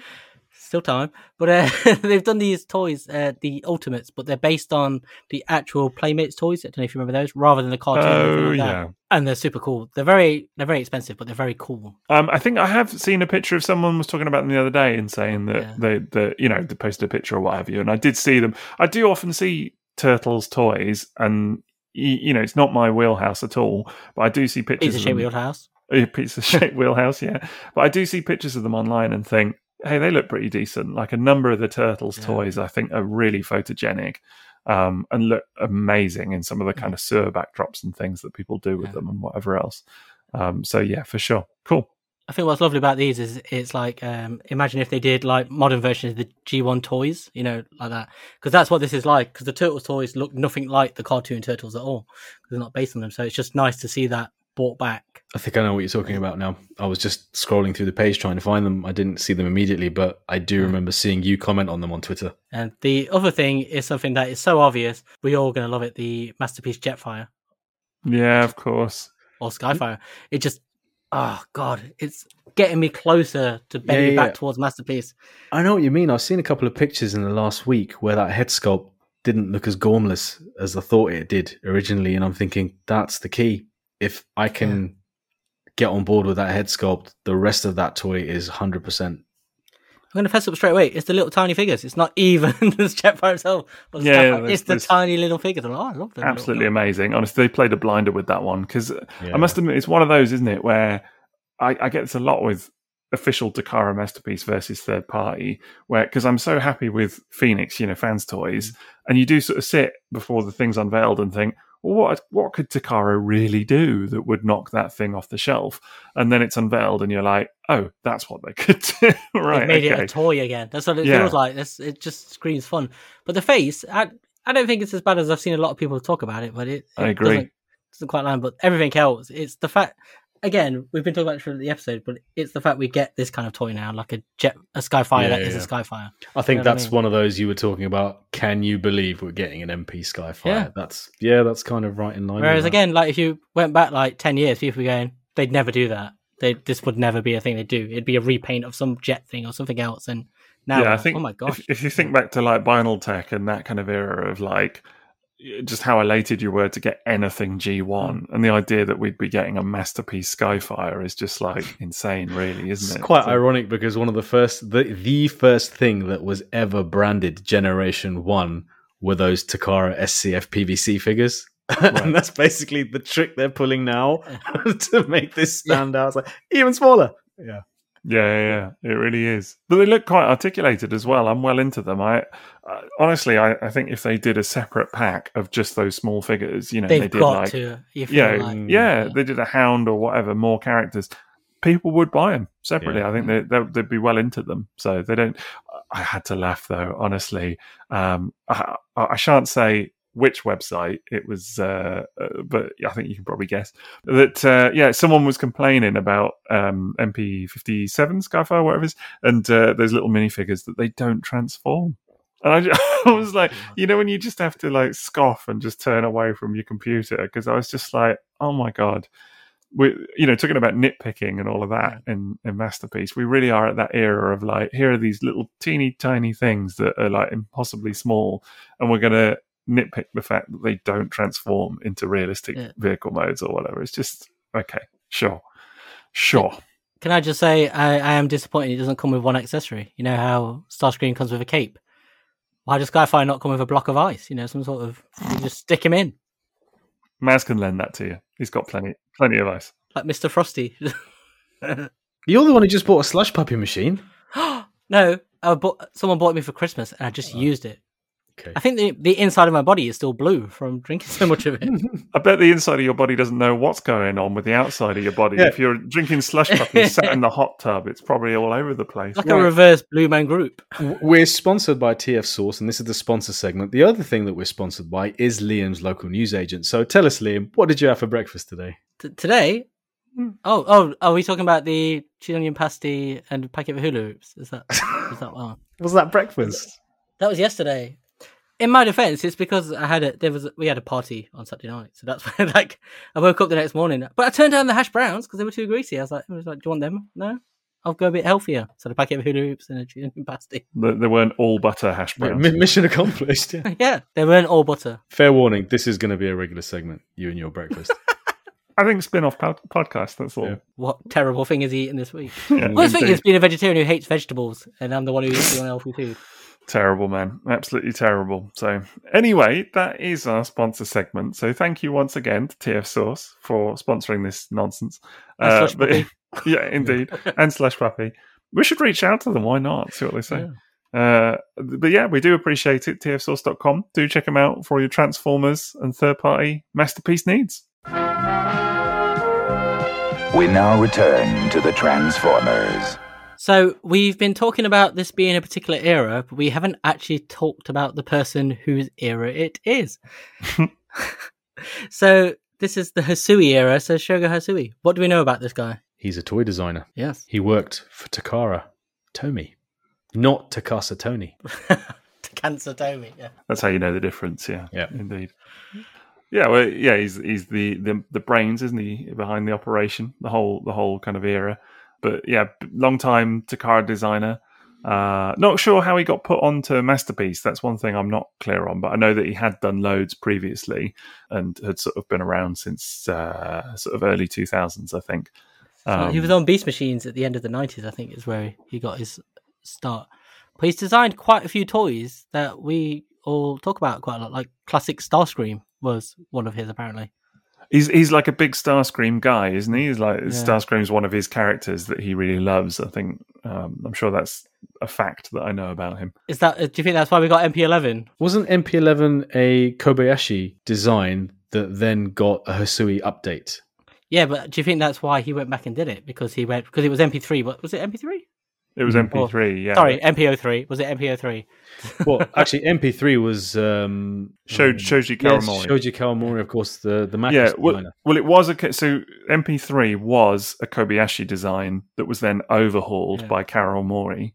And and MP11 was a callback to the original designer. Yeah, they had put out the prototype of the original MP3, what it looked like, and it didn't have the hip scabbards and all of that kind of stuff, and it looked more like MP11 does, and a lot of people loved it. I wouldn't say it's not just like literally that prototype was MP11, but then it got a sort of small overhaul and brought back as MP11 basically. So it's kind of the original design before it was Kawamori'd. I remember when those prototype pictures first dropped of that screen, being so excited, and then seeing the final thing and being far less excited. It's like, What I think is funny about Kobayashi is that I remember so many people, like when Ironhide came out, and it's got that kind of hip kibble on the sides of Ironhide or whatever, and people were commenting at the time saying, what is it with this guy that he has to design all the Transformers with hip kibble, clearly referring to MP3, and it was like,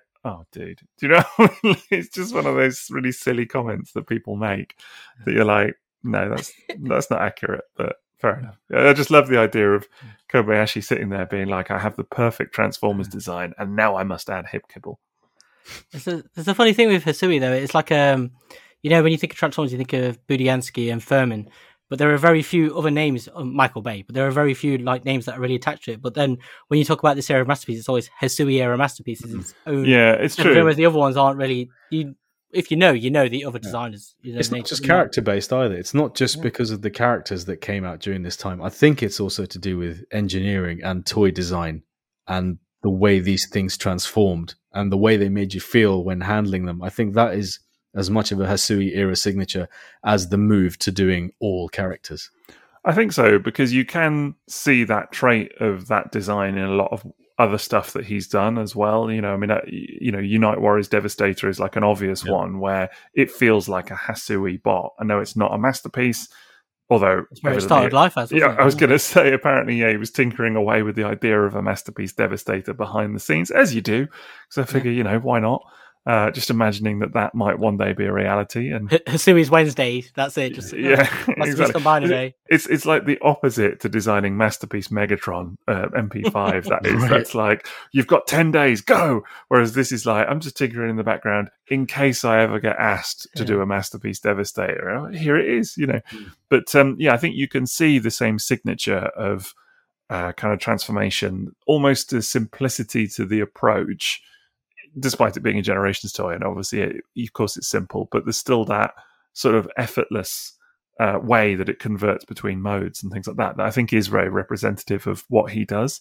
And I think he's become a bit of a rock star in some ways. Like I think that's why that era is referred to as such. And I think even with mainline stuff now, Even like Mark Mayer and some of the kind of current Hasbro design team and things, they often refer to, and this was a Hasui, he had some input on it and things, and people get quite excited about that. Well, you could see the signs that he was going to do something special if you look at even some of the Human Alliance toys that came out before. Yeah. I do remember that he did Human Alliance Jazz, which was one of my absolute favorite toys. And that was a toy that I can look back at pre-2012 Masterpiece and say, that's about as perfect a toy when you consider vehicle mode, simplicity of transformation, posability was decent, but it looked like the on-screen Jazz. The robot mode just had delicious proportions. It was great, and I can totally believe that he is the same person responsible for some of the most excellent Masterpiece era toys we've had. Yeah, I remember this era purely for those Masterpiece moments, and every single one of those transformations had something that was just a little bit magical, and I think that's his signature for me, really. He definitely has a style, doesn't he, where it's like a very obvious, it's kind of almost like a very, not a perfect version of it, but like a really ideal version of a toy. Like you're saying there about the Human Alliance toys, it's like the most ideal version of that character as a toy.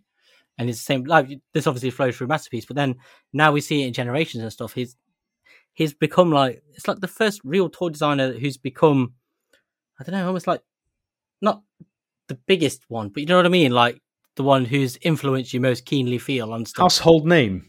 You might say. Yeah, he's a little bit. He's definitely he's more instantly recalled by a lot of people now that kind of know a little bit about toy designers than a lot of the Takara Tomy guys. Yeah, I mean, people were sad when he was moved off the line, weren't they? Do you remember? Yeah. They really were. It was really felt. And then there was a lot of speculation about who it was going to be, and I think a lot of people. I remember that quite distinctly actually, because a lot of people were saying that it might be Kobayashi that they brought back. But then it wasn't confirmed, I think, for ages. And even after Trax was released, because that was the first, Star Saber wasn't designed by Hasui either, but that was Yuki that they brought in as a sort of separate project. And then MP25 was the first non-Hasui era bot, if you like. And I remember a lot of people were like, "Who's designed this? Why is it so different?" You know what I mean? And it did feel different in a number of regards. I still think it's fantastic. Actually, it is fantastic. Yeah. So, but I love that we're all on the same page. Very we different. have the three people who like that toy, apparently. There are dozens of us, absolutely. But no, joking aside, lots of people do like Masterpiece Trax. Just some very dissenting voices that don't. But it does feel very different to what came before it. And I think from Trax onwards, you definitely saw this kind of snowball thing of the design. It was almost like Trax began in a place that tried to feel slightly familiar to what had come before it, but it quickly snowballed into something else, I think. Whereas, the Hasui era, they all kind of tie into each other in a way, don't they? Mm-hmm. I do feel like some of the masterpieces that came after his era were just, there was a lot of ingenuity in the overall idea of how it was going to work. Like, it was just complex, and you had to sit down and understand how this thing was going to change into the other thing, and it would go in lots of unexpected ways.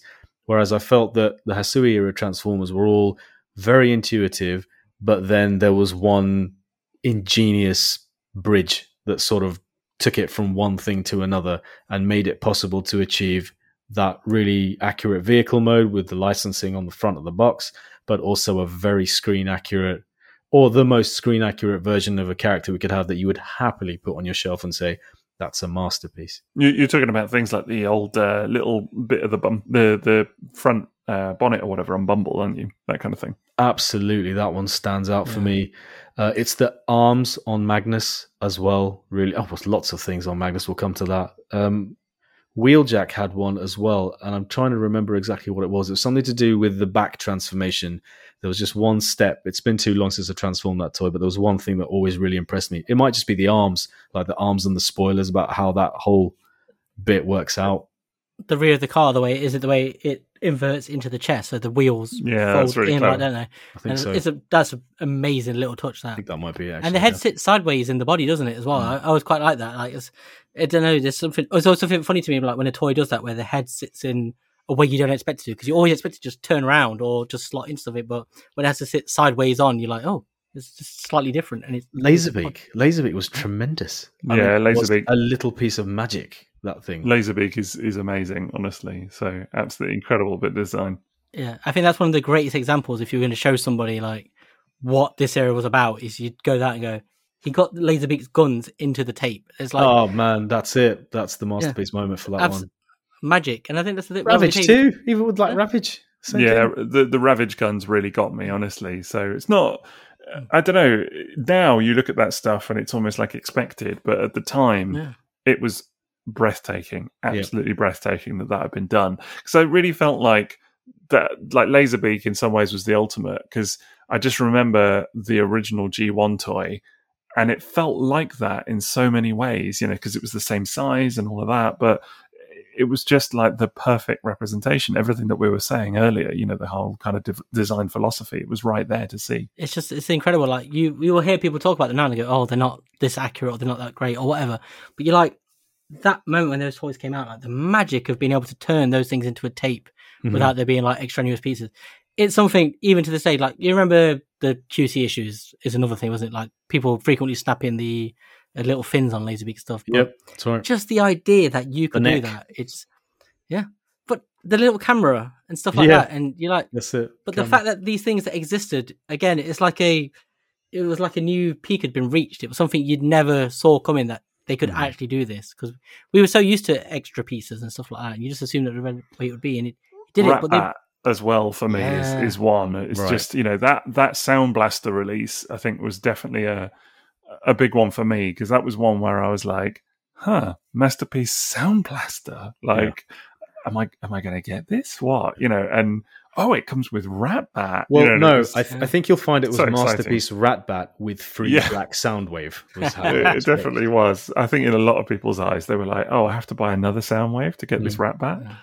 That was but then Sound Blaster was stunning, like really really stunning. They really went to town on it. This is the era when the black repaint was really incredible in Masterpiece. Like we talked about MP10B quite a lot in the Black Convoy episode, but it was just spectacular, and it just ended up being so much nicer than it deserved to be for what it was. No trailer, Black Prime, just repaint the cab, but it was fantastic. Really, really lovely. And I actually think Sound Blaster I prefer over Soundwave in that line. Actually, I think it's if you were just going to get one, I would get Sound Blaster all day, every day. The little Ratback set's fantastic. Yeah, all those cassettes are though. I know we have better larger versions. Like I have the Masterman's Creations Ravage, which is like a full size cassette. Oh yeah, wow, it's fantastic. That's an amazing thing, yeah. But the fact that they turn to little micro cassettes, I think that's still like an incredible feat. That when people a lot of time go, "Oh, it's not as good for this," or whatever, like, but it does this. Yeah, how it works with Soundwave, which is again at the core of the Hisui era of Masterpiece. Interplay with the different toys that are being released. Well, one thing that is interesting about Hisui is actually how often he breaks his own rules as well. And the cassettes is a good example of this, because actually, if you look at them, they're undersized in robot mode, like Rumble, Frenzy, all those guys. They should be much larger, not as large as... So then it's interesting, because then you got like the Ocular Max ones, which are way too large in robot mode, actually, because they also cheated that to get them as being actual cassette size, like cassette tape size. That's where I have the Ravage from. I think that's what it is, isn't it? The Ocular Max one. Right, which is a really lovely design, but just so big, honestly. And it's like both companies were trying to achieve something different with the cassette size, the alt mode size, and they went different ways with it. But Hisui broke the scale chart in that for that decision, because he wanted them to be micro cassette size, wanted them to be the same size as G1 as well. And I think there was a stated objective to have them work with the original G1 Soundwave toy, which is fun. I mean, it is great. And then you can have the cassettes work with MP Soundwave as well from G1, which is really cool. But it's not the only time he's done that, because he did it with Magnus as well.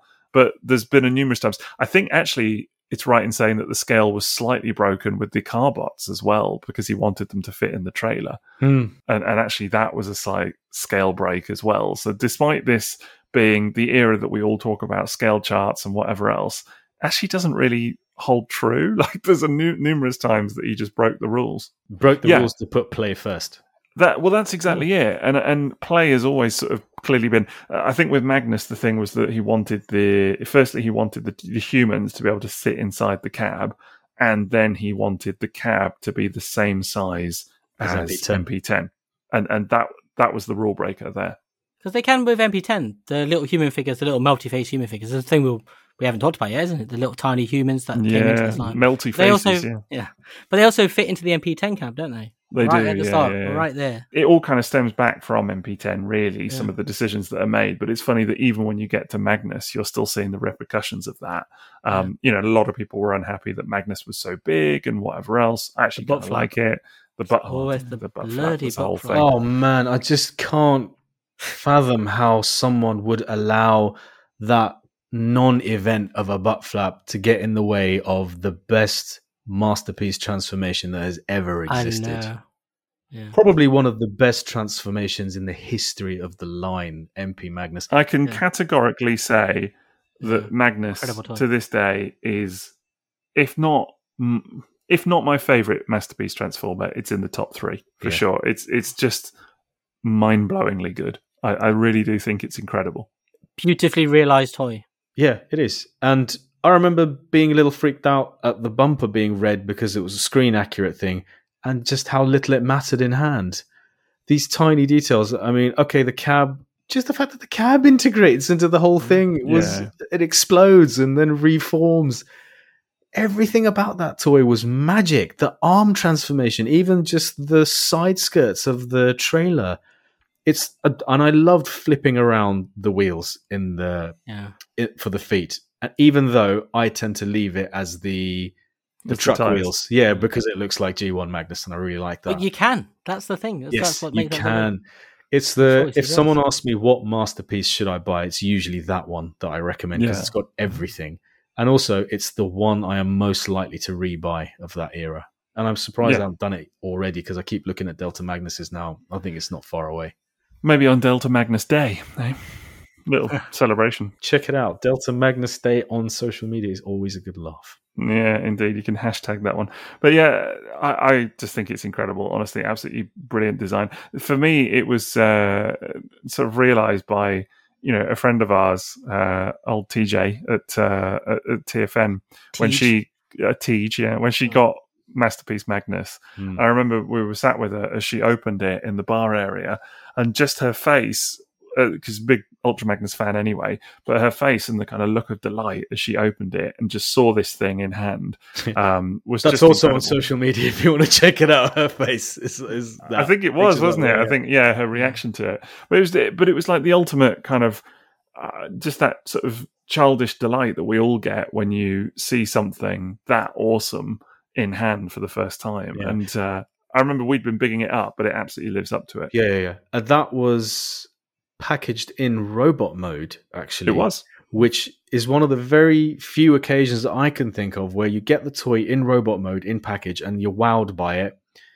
And then going to vehicle mode is the magic. Where you're like, wow! Because a lot of these toys can be tricky to compact back into vehicle mode. But this going to vehicle mode was the magic. It really was. I agree with you, actually. It's probably one of the few toys that I can think of that I would say is almost better packaged in robot mode. I'm normally a stickler for I well prefer them being in vehicle mode, and you kind of reveal the robot as you go. But this, just the way that the robot unfurls into that truck is so impressive that actually it's almost the better choice. And there's something amazing about this toy is that because of his proportions of being quite cartoony, he's not that posable. No, that's really not what isn't. the toy is. But I think that's so much of the fun about the toy is not the posing, it's the transforming and everything else. And I really quite like that. It's not a step backwards, but it's almost like going to somewhere else with it. It's like saying, all right, we'll give you a cartoony one, but it's not going to be hyper posable in a way, that we are used to now. No. Transform this and play with this toy. Yeah. And Posability I love that about it. on Magnus never bothered me. That's what I mean. It doesn't at all, does it? Yeah, it was always thought it was good. I love his massive hands, his big chunky fingers. It just feels like an entirely perfect representation of the character from the film, who wasn't that agile. Let's be fair in the movie. I didn't even see Neil. Right? Yeah. Let alone run. Yeah. We just want to explode.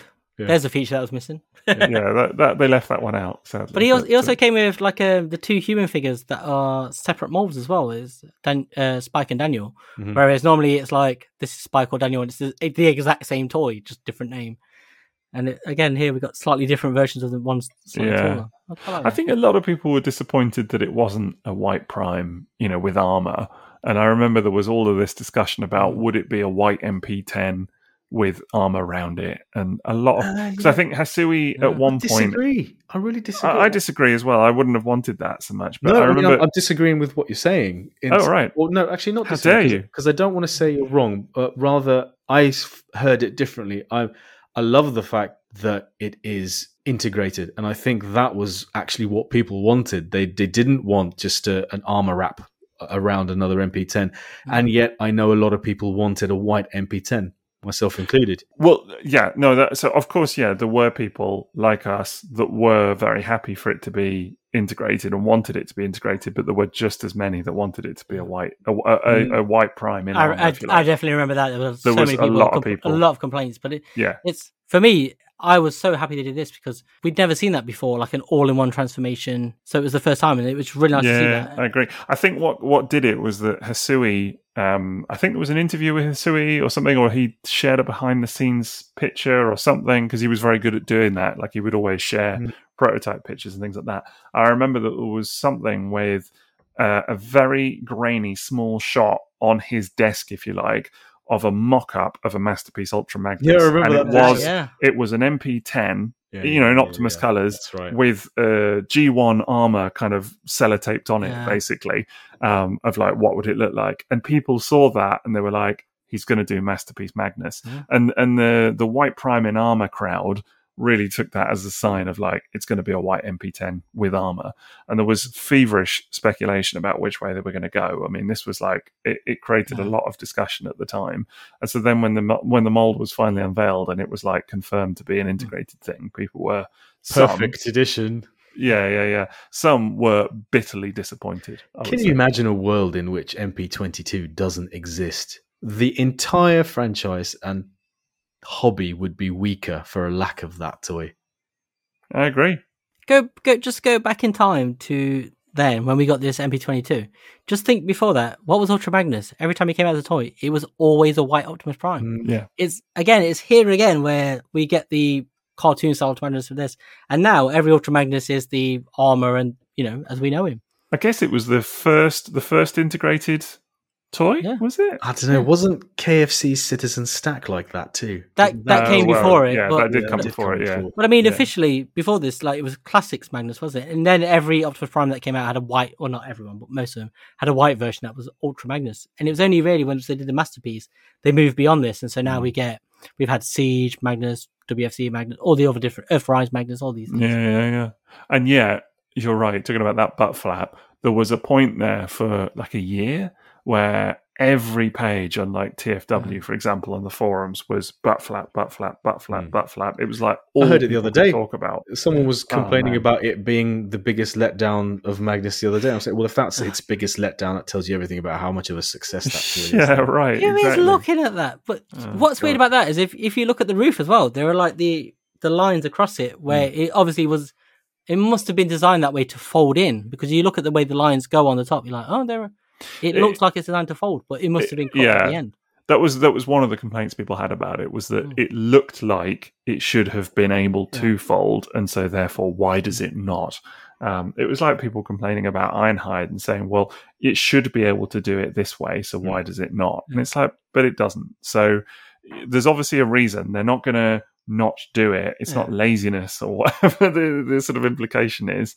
So there is a reason for it, and I don't know, sometimes holistically it's just not that big a deal, is it? And so it was with the butt flap. And it came with the Matrix chamber as well, didn't it? Yeah. Oh man, that's one of my... I also love the fact that actually, bizarrely, that it doesn't come with a Matrix. Yeah. I actually think that's the fact that it can hold a Matrix, but you have to get Optimus or whatever to get the Matrix. I always thought was kind of fun.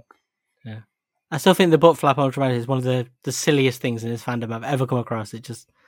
Because the only way that's a thing is if you pose him from the side. It's not even from the back, because you wouldn't notice it, because you fold it up and you wouldn't see it. Only if you have him from the side. Such a silly but even then, it's one of those where I could spend years with that toy and play with it almost all the time and never once think about it. And then randomly someone online will just say butt flap, and I'll be like transported back to that era of Yeah. like constant debate about this bloody thing. And it just always felt like a non-problem to me. Tell me you don't own MP22 without telling me you don't own MP22. Yeah. That's it.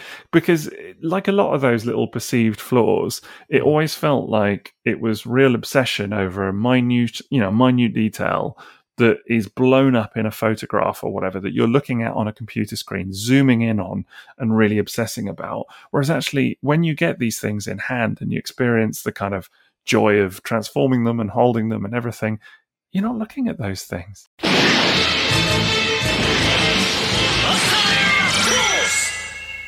Do you think this is in a little part to what Mass was saying earlier about how they backed themselves into the corner with the name Masterpiece, though? Because when you say Masterpiece, I think from how long we've been in the fandom, people expect something different, don't they?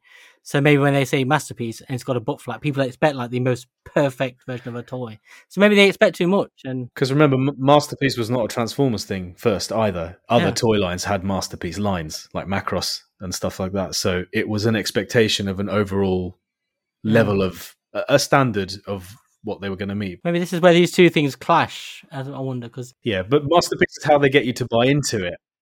Yeah. So it's a double-edged sword, isn't it? You've got to call it that to make people realize that it's the best version of it, but at the same time you bring with it all those expectations and potential disappointments. I would read so many nitpicks like this and I would think I have a different version of Masterpiece as to what other people, where I've seen them complain, the little complaints, various top minor things. I'm like, wow, these are just great toys. I'm so happy and I just enjoy them.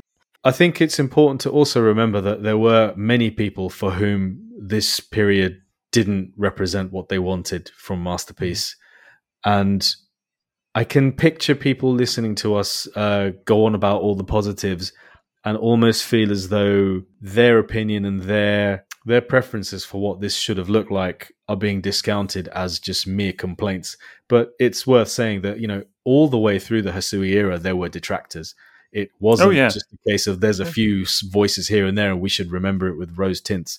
There were always complaints. For every single release, there were a bunch of people who just didn't like the direction that it had gone and the decisions that were being made. No, there were a lot of people that felt like it was a watered down or pared down line based on what it had been. As you said earlier about the lack of rubber tires and things like that was a big deal.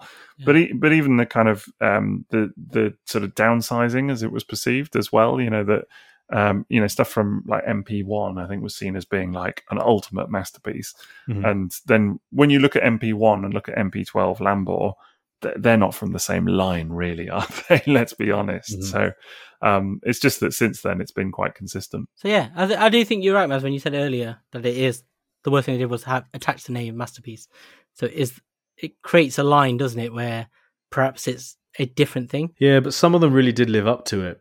And even though the Datsuns aren't my favorite ones, because I almost always got into a jam trying to put it back into a car. I don't remember many occasions where I just fluidly did it without thinking every time. Something would always cause me to have to take a step back. And separating that chest flap from the bonnet of the car was always a nightmare moment. And I don't want to say, but I almost feel like the Hisui era was also the era where these toys had one step that made you cringe, that you were afraid this is going to break or I am going to damage it eventually. And there was always one thing that people would photograph and say, oh, look, that's stressed immediately. And with Magnus, it was one of the chest parts, you remember, that fold up. People would see stress marks. Wasn't there? Yeah. It was definitely the era for nitpicking that too. But I'm thinking of the Datsuns and how good they were overall as representations of Masterpiece and how many people point to Prowl and those as saying that's the pinnacle. That's what Masterpiece is and should always be. Still plastic tires, still no diecast really, but it was how good that toy looked, how well it accomplished car mode as well as robot mode, and had the most banging head sculpt I think I've ever seen on a toy. I mean, how good was that Masterpiece Prowl head sculpt? Brilliant, honestly.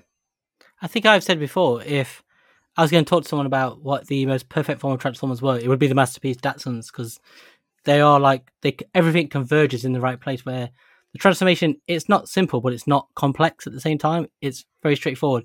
And it has all of the details that you would think of those characters from the cartoon, but also the toys. And they don't lean in one direction or the other either way. And they're still fun toys. They have everything, I think, They're that really rare mix of all of the features that you would want, and yeah, just wonderful toys at the same time. They're not overly collector toys, but they're not kids' toys either. Right. And I think the other thing that I really associate with the Hasui line is the photos where people would tell you hadn't folded down MP Sideswipe's little vents on the top. Yeah. All too common. That's definitely one of the most missed transformation steps on any toy ever, I think. Yeah. But yes, I used to get that a lot as well. And of course, this is when we started getting multiple faces with toys as well, isn't it? This is when that really started to... Of course, you did have the flip mechanism for MP3, but I'm thinking of Magnus's faces. I'm thinking of the different faces you got with MP Bumblebee, especially its repaints. We could have the battle mask. Yeah, the battle mask. I think Magnus was where you started to get different expressions. Right. But then Magnus, of course, was a bit of a hybrid release as well, because, famously, Hasui started that design but didn't finish it. And I think the whole thing there, as I understand it, is that he got so far with it, but then realised he couldn't around about the butt area. Did he get to? Yeah, exactly. Hear that it was Friday. That was Kobayashi that came in and was like, "That was his second post-it note, was it? It was on his Magnus's butt." Yeah, exactly. Yeah, that was all it was.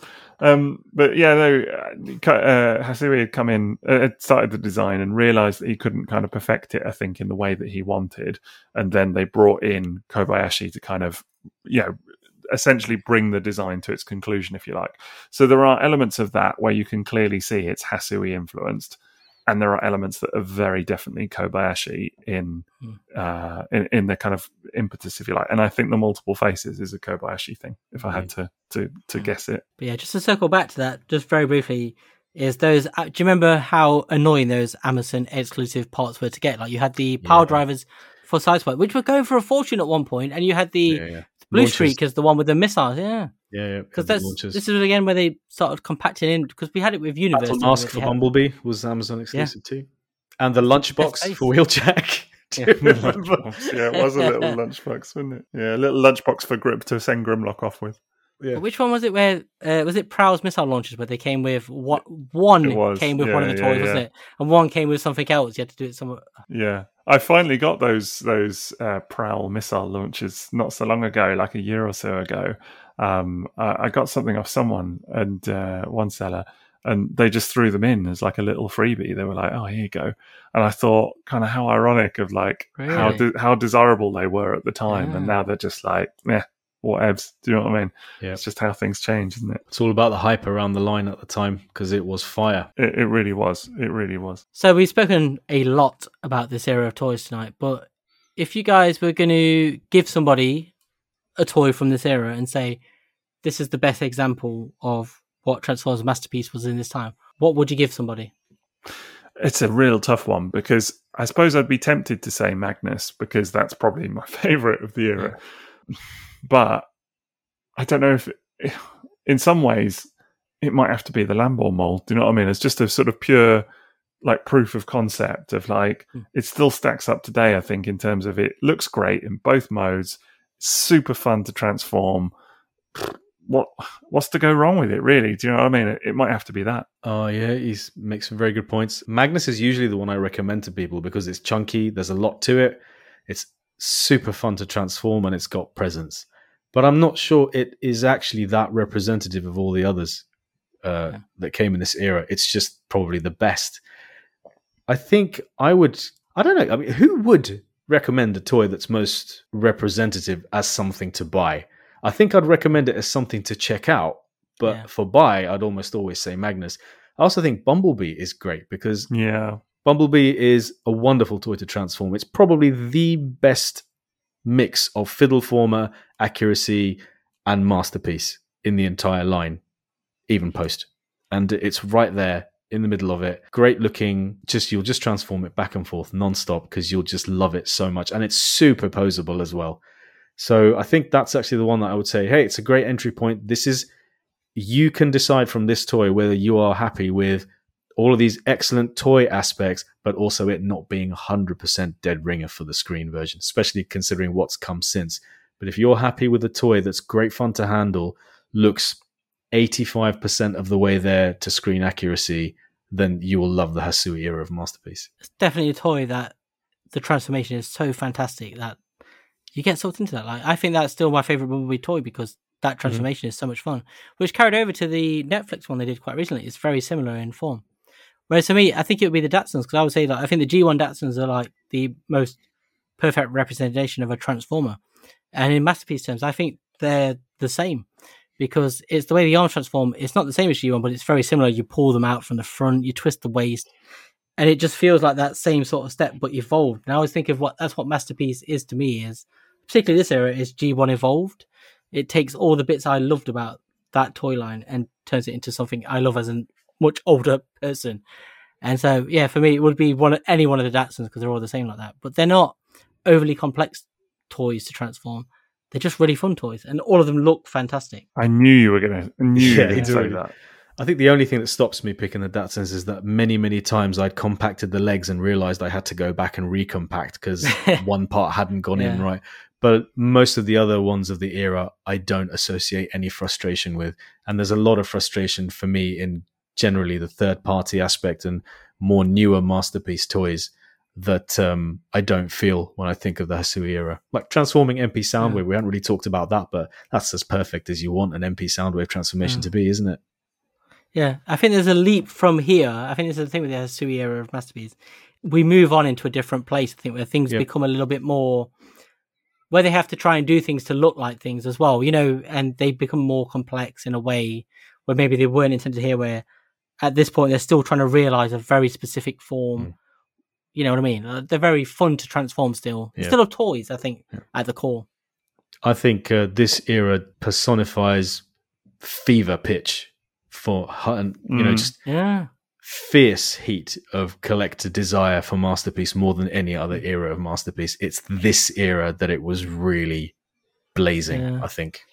It's what generations become now, hasn't it? It's like the chatter when you look at it now, like on Twitter and TF, all these places now. It's what reminds me of Masterpiece. It's what people were like waiting, like hanging on to see what comes next. And Binaltech at its peak was this kind of fever pitch. That's what the Hasui era is to me.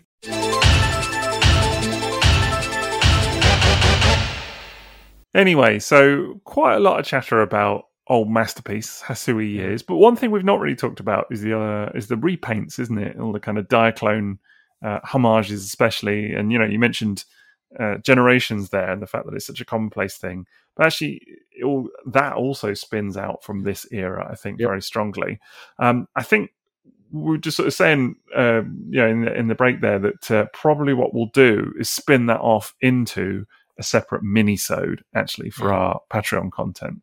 And, those of you behind the paywall can check out that discussion, because I really feel like that, as a focused thing, deserves to have its own kind of separate section, just because there are some absolutely incredible toys. I mean, Tiger Track, Blue Streak, the greatest masterpiece of them all. We got a Masterpiece exhaust, right? It got a name, and the furrow that came with it. Yeah, indeed. It'll be a juicy one. Yeah, it will be really juicy. I think it'd be great. So we're definitely going to spin that discussion off. But that reminds me to say about Patreon, doesn't it, Mez? Yes. Now, if you're interested in our minisodes, but you haven't signed up to Patreon as a Sixos Butler, we now have 2 free minisodes that you can check out. Originally, we had the minisode 5, the cassette combiners, but we've also got the Death of Optimus Prime minisode, and that is available. Check out our social media. It's there. We've advertised it. You don't have to sign up to Patreon. It's just right there. You can get the full minisode, and it's one of our favorites. And even though as a toy-centric listener, you may not think there's anything there for you, believe me, it is absolutely worth a listen, and it is very representative of how in-depth we can take virtually anything to do with the Transformers topic or toy topic and make it worth a listen. So check out those links for our free Patreon minisodes that are available to everyone currently. And you can find our Patreon at patreon.com/triple takeover, where you can sign up at a multitude of levels, whether it's just to say thank you, to get episodes early, to vote in polls for upcoming episodes, to submit a question that we answer on the pod, and obviously to commission the exclusive minisodes, which you can get to free now. And our most recent minisode was the Micromaster bases and stations. Gotta get that stations bit in there. Yeah, absolutely. Yeah, things I learned today is the theme of that episode. And yeah, we are going to do a little bit of a rejig of our tiers in the very near future now that we're all settled and back. But please do check out our Patreon. There is so much content there. There's 25 minisodes. That's so much content that you can get there. So just sign up. It's £10 a month currently. If you like what we're doing and you sign up, pretty much means that we can offer even more. So if you're a fan of our content and you want to hear more, that is absolutely the natural next step for you. And speaking of Patreon questions, which you can submit at Rats and Cats and 60's Butler level. So if you've been thinking about submitting a question, please do so. We've got something planned for those questions.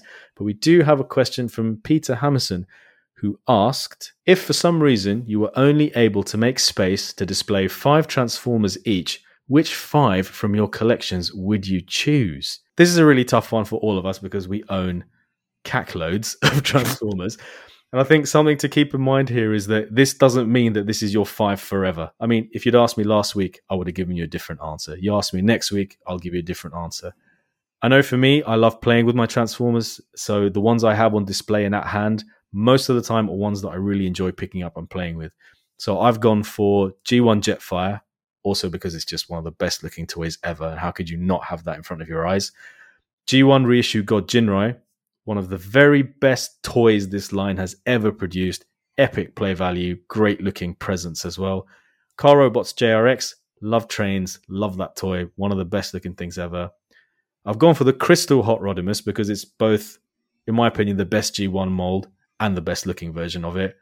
And by the same logic, reissue Shining Magnus because Ultra Magnus is fantastic and that yellow version of it is just utterly gorgeous. Nice. Some good ones. Liam? Mine are pretty boring. See, I also would have gone with Power Master Optimus Prime / Jinrai because I think that's like the greatest Transformers toy. But also go with G1 Point Blank. It's a great toy. Computron. Technically, it's 5 toys, but... Oh, I see what you're doing there. We're getting 10. Masterpiece Grimlock because I think this is a very underappreciated Masterpiece toy. But also the Donald Duck with the skateboard transformer. Do you remember the Disney crossover one? Because it's a Donald Duck wearing sunglasses with a Donald Duck in his hair and a skateboard. And I think that's quite a fun thing.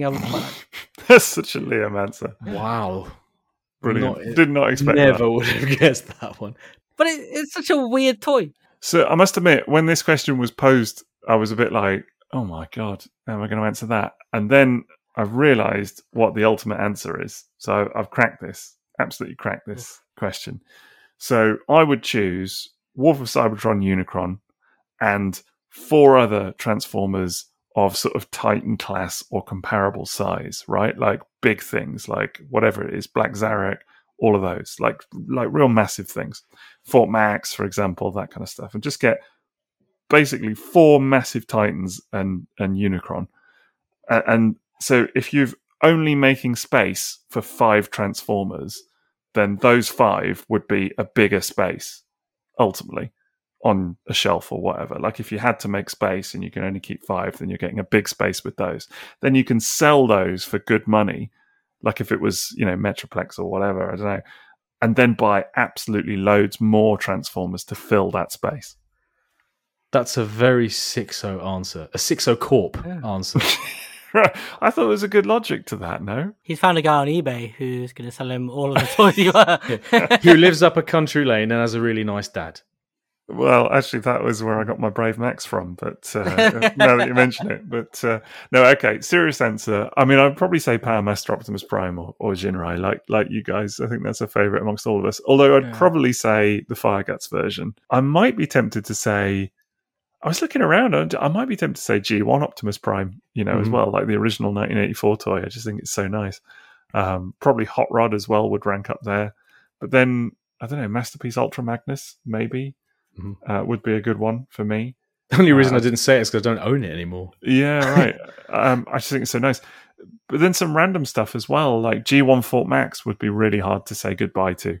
I just love it so much. And G1 Scorponok as well, in a way. But remember, you wouldn't be saying goodbye to them. It's just the ones you'd have on display if you could only display 5. So you could always go and fish them out of the storage room. I think I'd have to have G1 Fort Max on display. Just because I just look at it and smile every time. Also, another benefit is that you get a shout out on the show. So a massive thank you to Nick, Danny Roberts, Andy, Preston, Chris, Spiderfather, Adam Shoemaker, Matt, Stephen Perkins, Bad Saturday, Justin Massaro, Dave Dalrymple, Absurd, Gio Kaiser, Yusufa, John Pearl, Cliff Zaras, Troysef, Anthony Cars, Alec Meir, Captain R.A., Phil G, Jacques Pelletier, Rotorstorm, Stuart Webb, Amar, Laserbeak, Puma the Hunter, Vegemite Mike, Peter Hammerson, Shenry, Chris Norris, Jesse Moreno, Jackson Arwood, Yip, MK Tronic, Nexus, Jim Owen, Aaron Svoboda, TF Starfire, Billigator, Andy Gold, Jake Hoberg, Simon Elvin, Josh Schulz, David Nabby, Misha Kidd, Michael Cagle, Cracktastic Plastic, Dan Vestator, Jeffrey Freeg, Nice Sideburns Andy, Chuck Pierce, Inbound Lee, John Wood, Kyler Wilmoth, Tim Banerjee, Campbell, Harold the Barrel, and newly added Ben Lewis, Shinsei, Lucas Henkel, and of course the Mapes brothers, who you might recognise. What a list. What a list. This is my favourite part of every episode. It's like, you remember Bad Influence, where they used to like make you record at the end so you could pause it and get the cheats for the games and stuff. It's like that bit. It was really fast. Well, we also have a sponsor for the evening. That is tfsource.com. Check them out for all your Transformers and third-party needs. Thank you as ever. And going back into my fun facts, we still have the Red Bull store. If you would like t-shirts, leggings, all sorts of Triple Takeover branded paraphernalia, you can find it at redbubble.com/people/Triple Takeover/explore. And speaking of merch, we are on a t-shirt, aren't we, dudes? Yeah, pre-order your TF Nation 2022 t-shirt and you'll see the Triple Takeover logo on there. That's very exciting. I can't believe that. It's absolutely made up to see that logo on there. This is how Bon Jovi must feel all of the time, yeah? Constant t-shirt. Literally just like this. Yeah. Okay, and if you'd like to feature us on socials about this episode, tell us about your favourite Masterpiece toy from the Sui era, or if you think we've missed anything, let us know. You can find us on Facebook at Triple Takeover, or one word, or at Triple_Takeover on Instagram and Twitter. Guys, where can they find you? I am at TF2 on Facebook, Twitter, and Instagram. I am at 60TF on Twitter, Instagram, Facebook, YouTube, and Patreon.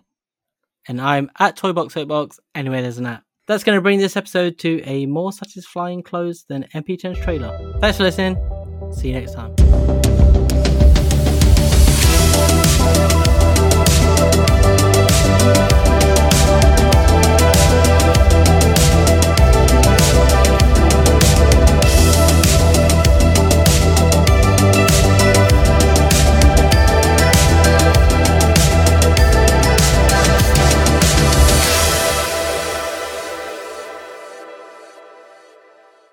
Been spending most of my life living in a robot paradise.